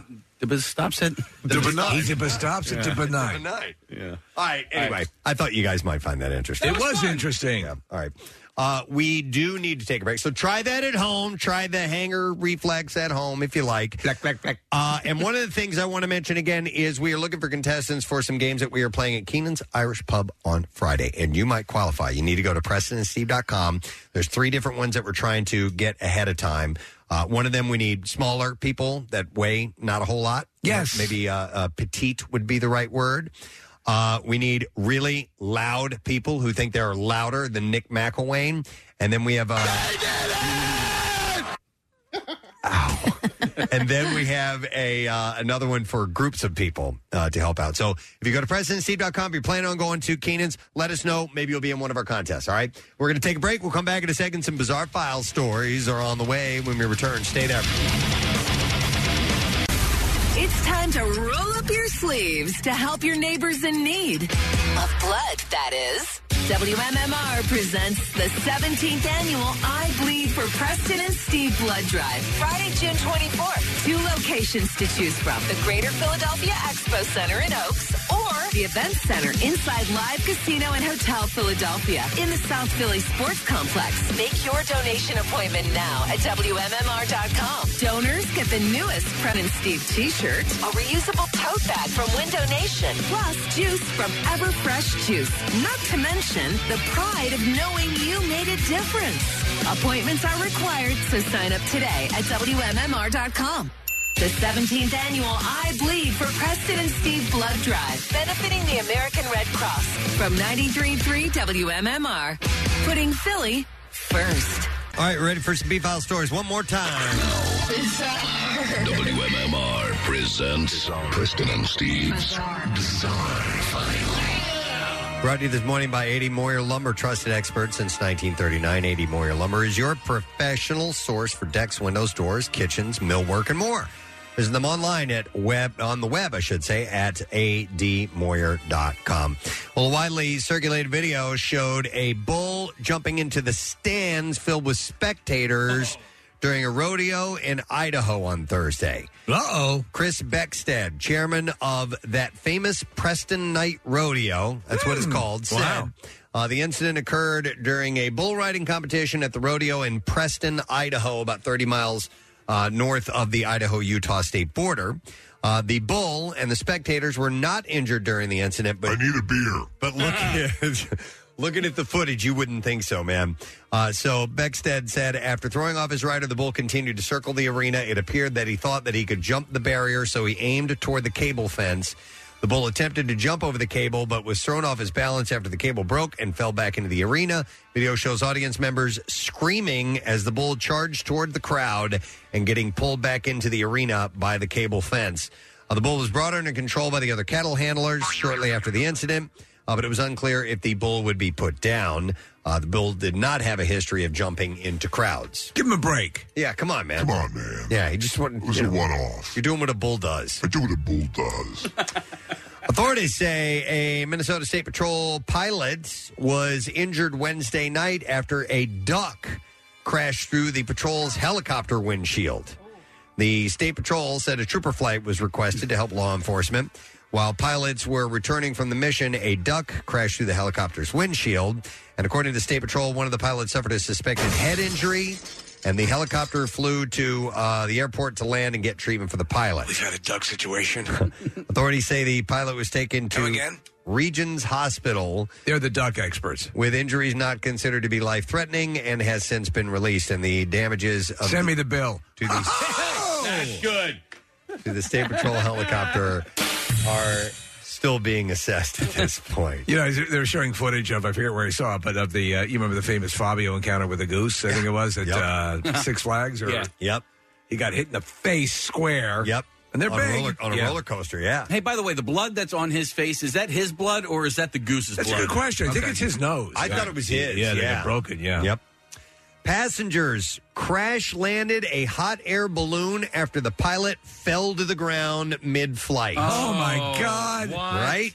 The incident took place in Sao Paulo earlier this month. The hot air balloon had taken off with 9 on board, the pilot, a photographer, and 7 passengers. All right, I got to go now. It was when the basket touched the ground during the first landing attempt that the pilot and 2 others were flung from it. So they got bumped out. Oh, wow. But they were already down to the ground. right. But the way those things work is sometimes they bounce. Right. And they'll go back up, and they can go way back Way up. So it was when the basket touched ground during the first landing attempt. 2 were flung out, including the pilot. The pilot was still holding on to the rope. Sorry! As the balloon took to the skies again, but had to let go and fell to the ground from a height of about 16 feet. As of yesterday morning, 2 women were still hospitalized. Passengers would go on to say that the pilot had told them to prepare for the landing without telling them that it was an emergency. The balloon descended rapidly, and the basket hit the ground with a thud, injuring everyone on board, in particular 2 women.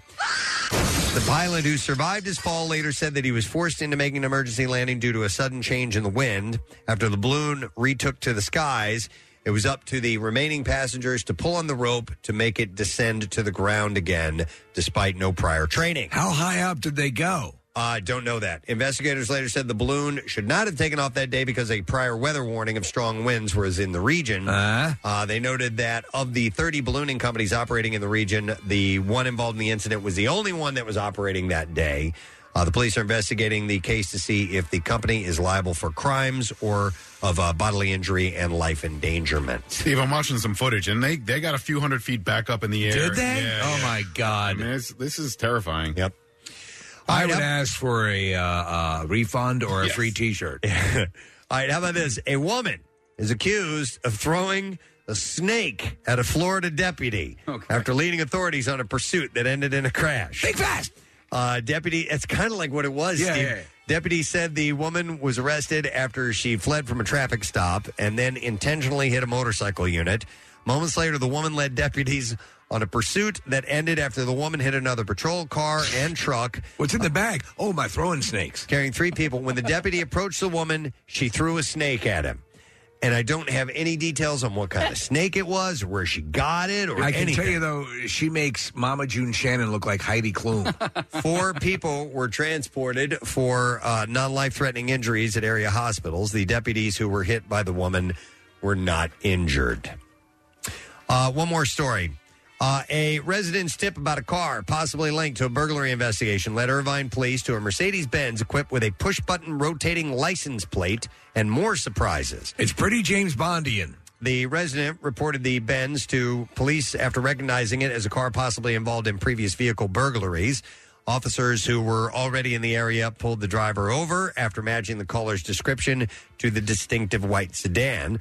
They discovered the car's mechanical flipping license plate wasn't the only unusual feature. They discovered a device. Here's them describing the license plate that would flip the vehicle's license plate with a push of a button and an elaborate gas siphoning device that transferred fuel directly into the vehicle's gas tank. That's wild. The license plate flipper allows the user to flip 180 degrees between 2 different plates. 2 residents were arrested and booked on suspicion of vehicle burglary, vehicle theft, identity theft, possession of stolen property, and possession of burglary tools. And that is what I have in the bizarre file for you for now. Let's take a break. And, Case, do I have some more of those Bob's Burgers movies passes? So that we got a screening of the Bob's Burgers movie. It's going to be Wednesday night. And I have 4 packs to give away. It'll be at the UA King of Prussia at 7 o'clock. So let's take callers 8, 9, and 10 at 215-263-WMMR, and we will give you those 4 packs. We'll be back in just a second. Lesson, question, trash, music, news. Those things are coming up next. If you like what you hear, you can see it, too. Check out Preston and Steve's Daily Rush on PrestonandSteve.com. Well, it's finally time to start firing up the grill. From city to shore, Acme has everything you'll need to prep for this summer season. Download the Acme app to shop for this season's essentials any way you want. Open the Acme app, flip your deals, then order your items online. An experienced Acme associate will carefully select your groceries, bag your order, and bring it right to your car or deliver right to your door. Download the app or visit acmemarkets.com for program details. Now, back with more of the Preston and Steve Show podcast. Several things coming up. Our blood drive, you can get signed up for that. June 24th is when that's taking place. We're going to be at 2 different locations. We're going to be at the Oaks Convention Center, the Greater Philadelphia Expo Center at Oaks, and Live Casino and Hotel in Philadelphia. Donation times between 7 a.m. and 7 p.m. You need to sign up because walk-ups are not permitted, and there are some eligibility guidelines. Sometimes it depends on where you traveled, or the kind of medication you take, or whether you've had tattoos recently or not, depending on what state they're in. So there are some things you should know ahead of time. If you have blood. If you have blood, you need to be sure of that in order to qualify. So all donors get a Preston and Steve reusable tote bag, courtesy of Window Nation, and the newest Preston and Steve T-shirt as well. And it's brought to you by us and the American Red Cross. So WMMR.com, make an appointment through there, and let's make this the biggest one ever. It'd be great. It's the 17th year in a row that we've done this. We need to, because we had the biggest one ever prior to COVID, and I think we can do it again. I think we can do it again. Exactly. So today's lesson question, we're going to give away a 4-pack of tickets for Harry Potter, the exhibition at the Franklin Institute. Question this morning is, when a part of the Jenner sphere, where are Courtney and Travis getting married for their next wedding? Because they were just recently in Portofino, Italy. And, so sweet. Yeah, so where are they going to go for their next wedding on the Jenner sphere? 215-263 WMMR. Let's see if you're listening. That was close to 7 o'clock this morning. We'll do the trash while we're waiting for your call. The trash business is a gold mine. 93.3 WMMR with Preston and Steve's Hollywood Trash. Brought to you this morning by Garden State Home Loans. Now is still a great time to cash out and refinance your mortgage. Interest rates are still relatively low. You can visit GardenStateLoans.com for a quote. NMLS 473163, Equal Housing Lender, New Jersey Department of Banking and Insurance. What's going on this morning, Steve? Well, Mike Tyson breaking his silence about smacking down an unruly JetBlue passenger. Tyson says as they interacted, he began to wonder what the guy's nose would look like next to his left ear. Hey! Flavor Flav has resumed making child support payments for his 3-year-old son, saying he wants to be a good father. Flav says being a good father instead of a great one should save him about $40,000. Oh, my God. And finally, Naked and Afraid XL contestant Dan Link was able to grow tomato plants from seeds in his own poop as he struggled to survive in the Peruvian rainforest. In other reality show news, production was temporarily halted on The Bachelor after he ran out of condoms. All right, let's see if we can get an answer to the question. When a part of the Genosphere, where are Courtney and Travis getting married for their next wedding? 215-263 WMMR. We'll go to Troy, see if we can get an answer. Troy, good morning.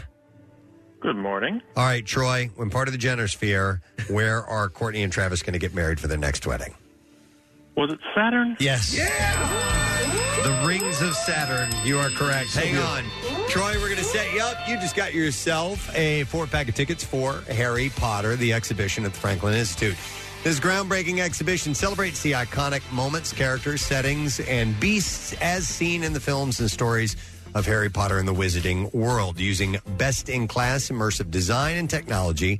Tickets are on sale now at fi.edu. Preston and Steve's Music News on 93.3 WMMR. All right, brought to you this morning by Coors Light. The Preston and Steve Show heading back to Keenan's North Wildwood this Friday, May 27th, to officially open the Jersey Shore. You can be there starting at 6 a.m. Brought to you by Coors Light, made to chill. I have a lot of medical stories. We're going to start with Ozzy Osbourne, revealed that he is awaiting neck surgery. Ozzy is dealing with some lasting damage from that quad bike accident. Oh, that was years ago. 2003. Yeah. Yeah. It was quite almost 20 years ago that happened. He said, I'm just waiting on some more surgery on my neck. He swallowed a handlebar, right? He said, I can't walk properly these days. I have physical therapy every morning. I am somewhat better, but nowhere near as much as I want to be to go back on the road. When asked if he often thinks about mortality, Ozzy said, at effing 73, I've done pretty well. I don't plan on going anywhere, but my time's going to come. How about this? A Five Finger Death Punch frontman Ivan Moody's right eye was injured during the band's show in Daytona Beach on Thursday after it was accidentally exposed to a laser beam. Oh! Moody shared a since-deleted video on social media late Thursday night explaining that he got overheated and tripped over a laser, which wound up shooting him in the eye.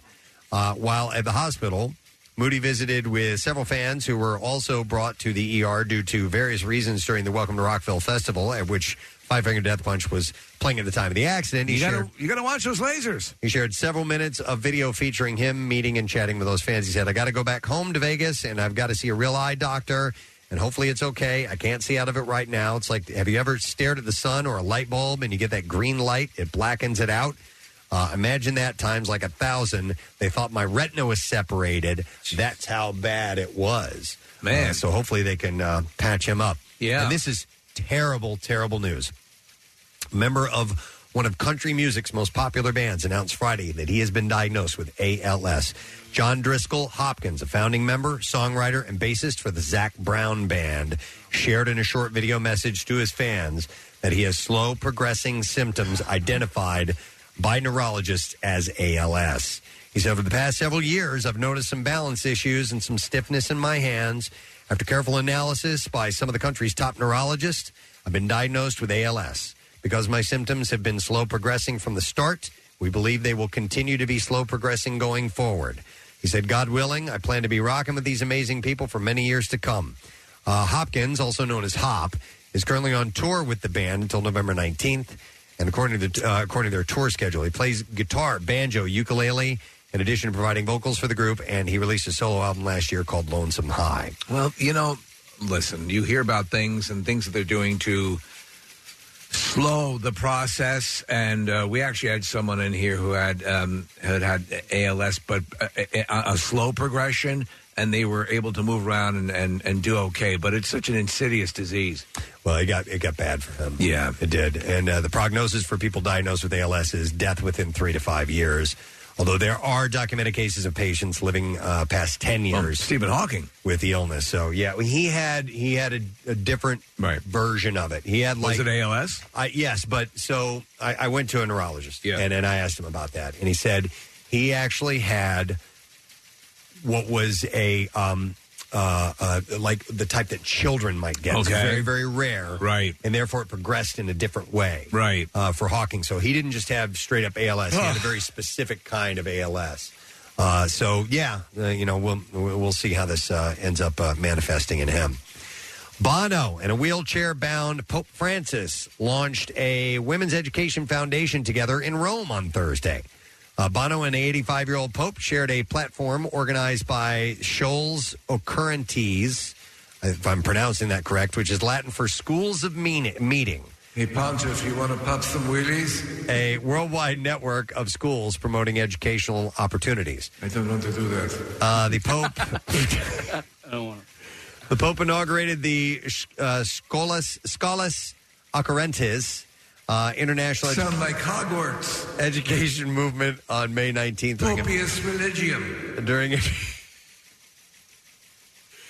During a meeting with young people in Italy's capital. I love young people. Bono said, girls' education is a superpower to fight extreme poverty, and I would like to ask His Holiness if you think that women and girls have the same important role to change the world and climate change. I also asked the Pontiff, how much Clorox do you go through in a month?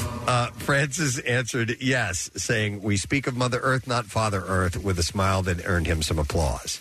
The Pope was seen using a wheelchair in public for the first time in May, in early May, days after he said that he was having treatment for knee pain.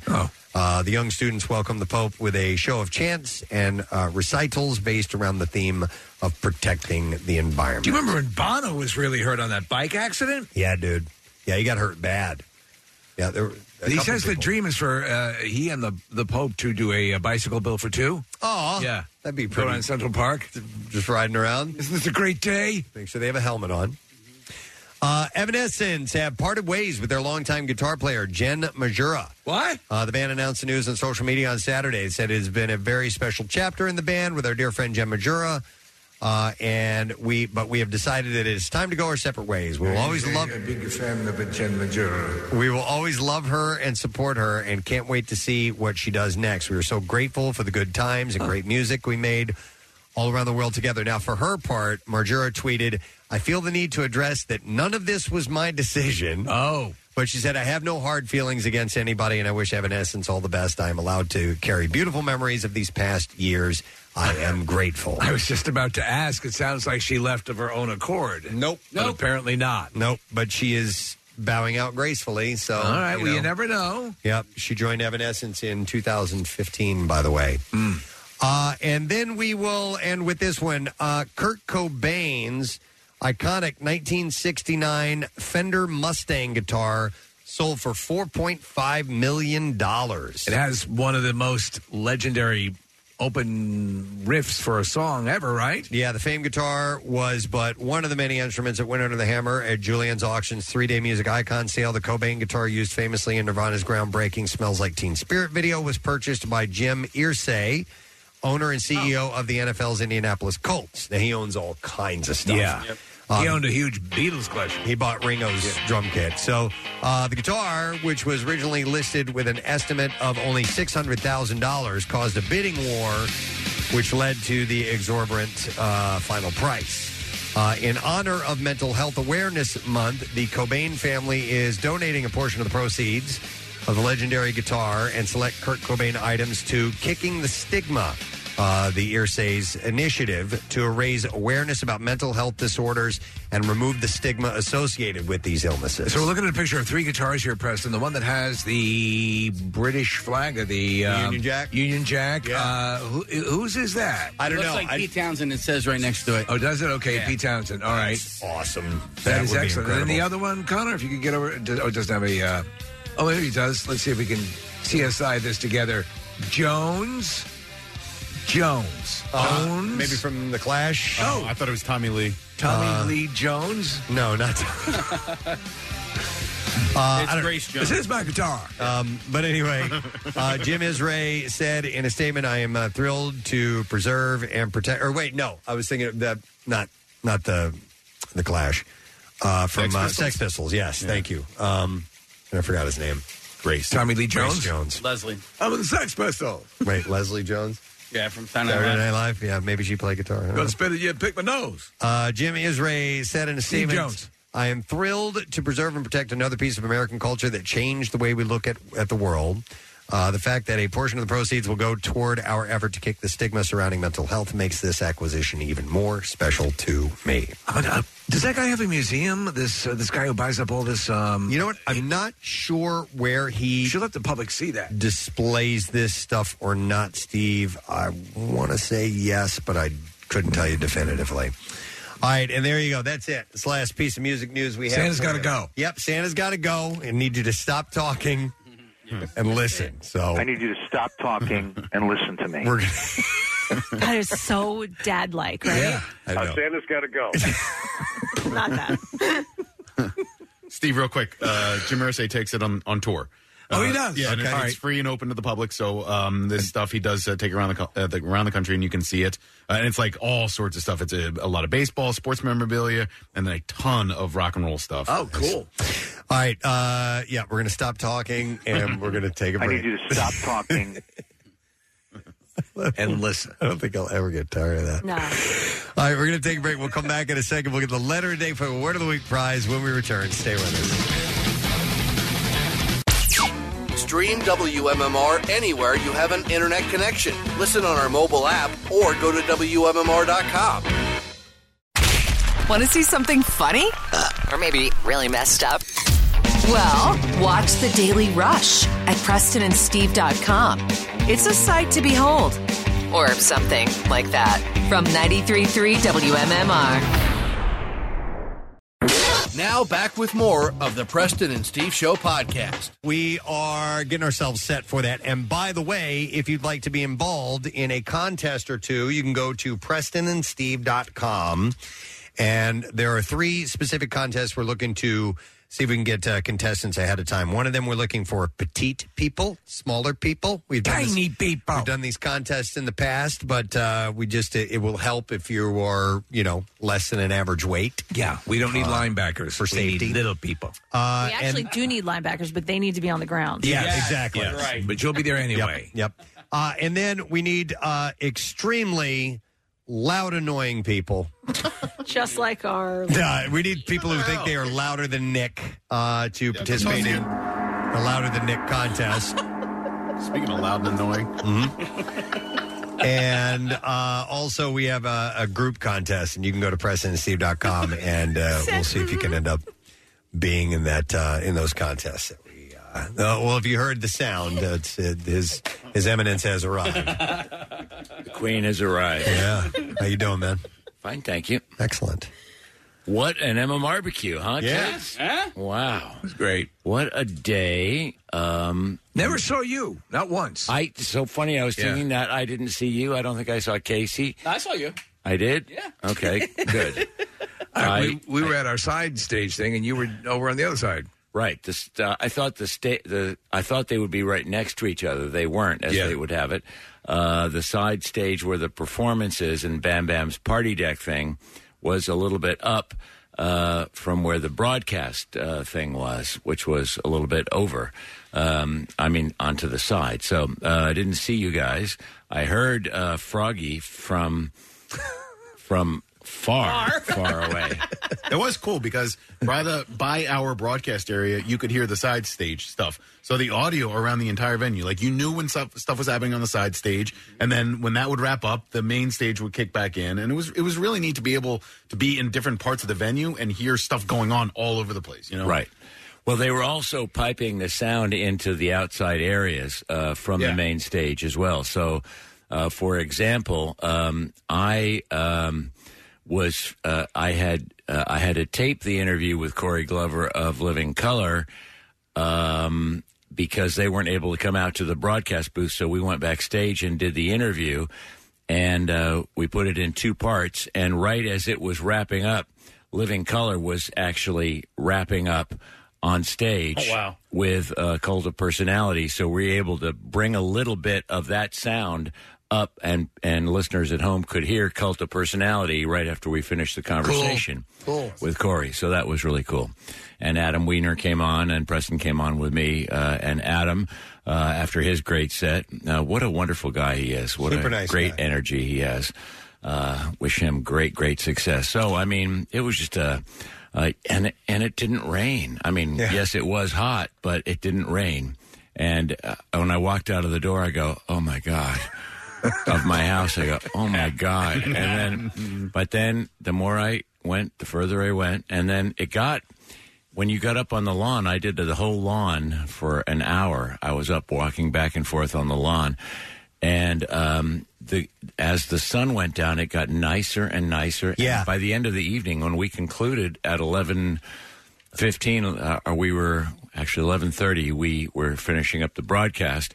It was lovely out. Yeah, if you could stay out of the exposed sun, it wasn't that bad. Right. And there were plenty of areas to do that. Even where we were, we had a nice side stage tent, and there was the overhangs and stuff like that, and they managed it pretty well. And we were saying earlier, I didn't see a lot of people succumbing to the heat. They took the advice to have water to keep hydrated. It seemed to work out well. Yeah, a lot of people did bring water in, and they did do the two words we recommend, which is pace yourself. Yeah. And it was, although speaking of pacing themselves, I didn't see Gary all day. No, I didn't either. Did he make it? I'm not even sure he made it. There was no Lauer hour to be had. No. I feel like if he was there, we would know. Hey, you would think. But, I just got a message from Eric Simon who said that so the MMRBQ T-shirts sold out on site on Saturday. So if you were not able to get a T-shirt on site Saturday, they're available in the Rock Shop right now. So. Excellent. Okay, cool. Very cool. Excellent. And Gary's on that, if you don't know. Yeah, he's in charge of the merch. So look for him. Shall we do the letter of the day? Yes. All right, here we go. Preston and Steve on 93.3 WMMR. Now, the Daily Letter. All right, the Preston and Steve Show is brought to you today by the letter S as in Sammy. All right, we're going to give away a 2-night stay at the all-new Mahalo Diamond Beach in Wildwood Crest, New Jersey. Relax in brand new natural island-inspired suites with oceanfront views, a refreshing pool, free beach cruisers, boardwalk shuttles, and so much more. And all just steps away from the beautiful beaches of Wildwood Crest. And you can check out the all-new Mahalo Diamond Beach and all 5 of Icona's amazing New Jersey shore resort destinations at Icona.com. So we'll give that away on Friday while we're doing the live broadcast at Keenan. So get yourself ready for that.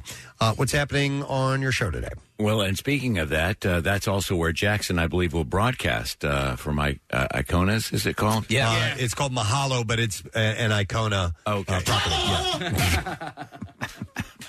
So Jackson will do his show as we open up the summer weekend this weekend from 3 to 7 on Friday, and I will be at Margaritaville at resorts in Atlantic City. So we've got the entire shore zone, I think, quite covered. Cool. Between you guys and myself and Jackson, getting things rolling for this coming Friday night. On the program today, Cheap Trick, Workforce Block of Metallica, and the great guitar virtuoso, Jeff Beck. We've had a request that we haven't been able to get to for a Workforce Block of his music. We shall honor that request today. Excellent. All right, let me thank our sponsors. Preston and Steve Show brought to you today by A.D. Moyer Lumber, trusted expert since 1939. Your professional source for decks, windows, doors, kitchens, millwork, and more. Also brought to you by Acme from city to shore. Acme has everything you need to prep for this summer season. Acme Fresh Foods, local flavors. Tomorrow on the program, a Tuesday, so guess what? Somebody's getting some ink. We got a free tattoo. It's Tat Tuesday. And we'll talk to, put your dad on alert, Nick, Tony Danza. Oh, my God. Tomorrow morning. We'll see what Tony's got going on. Yes. That's it. We're done. Rage on. Have a great day. We'll see you tomorrow, gang. Bye-bye. Preston and Steve on 93B WMMR. Hey, everybody, it's good to have you on the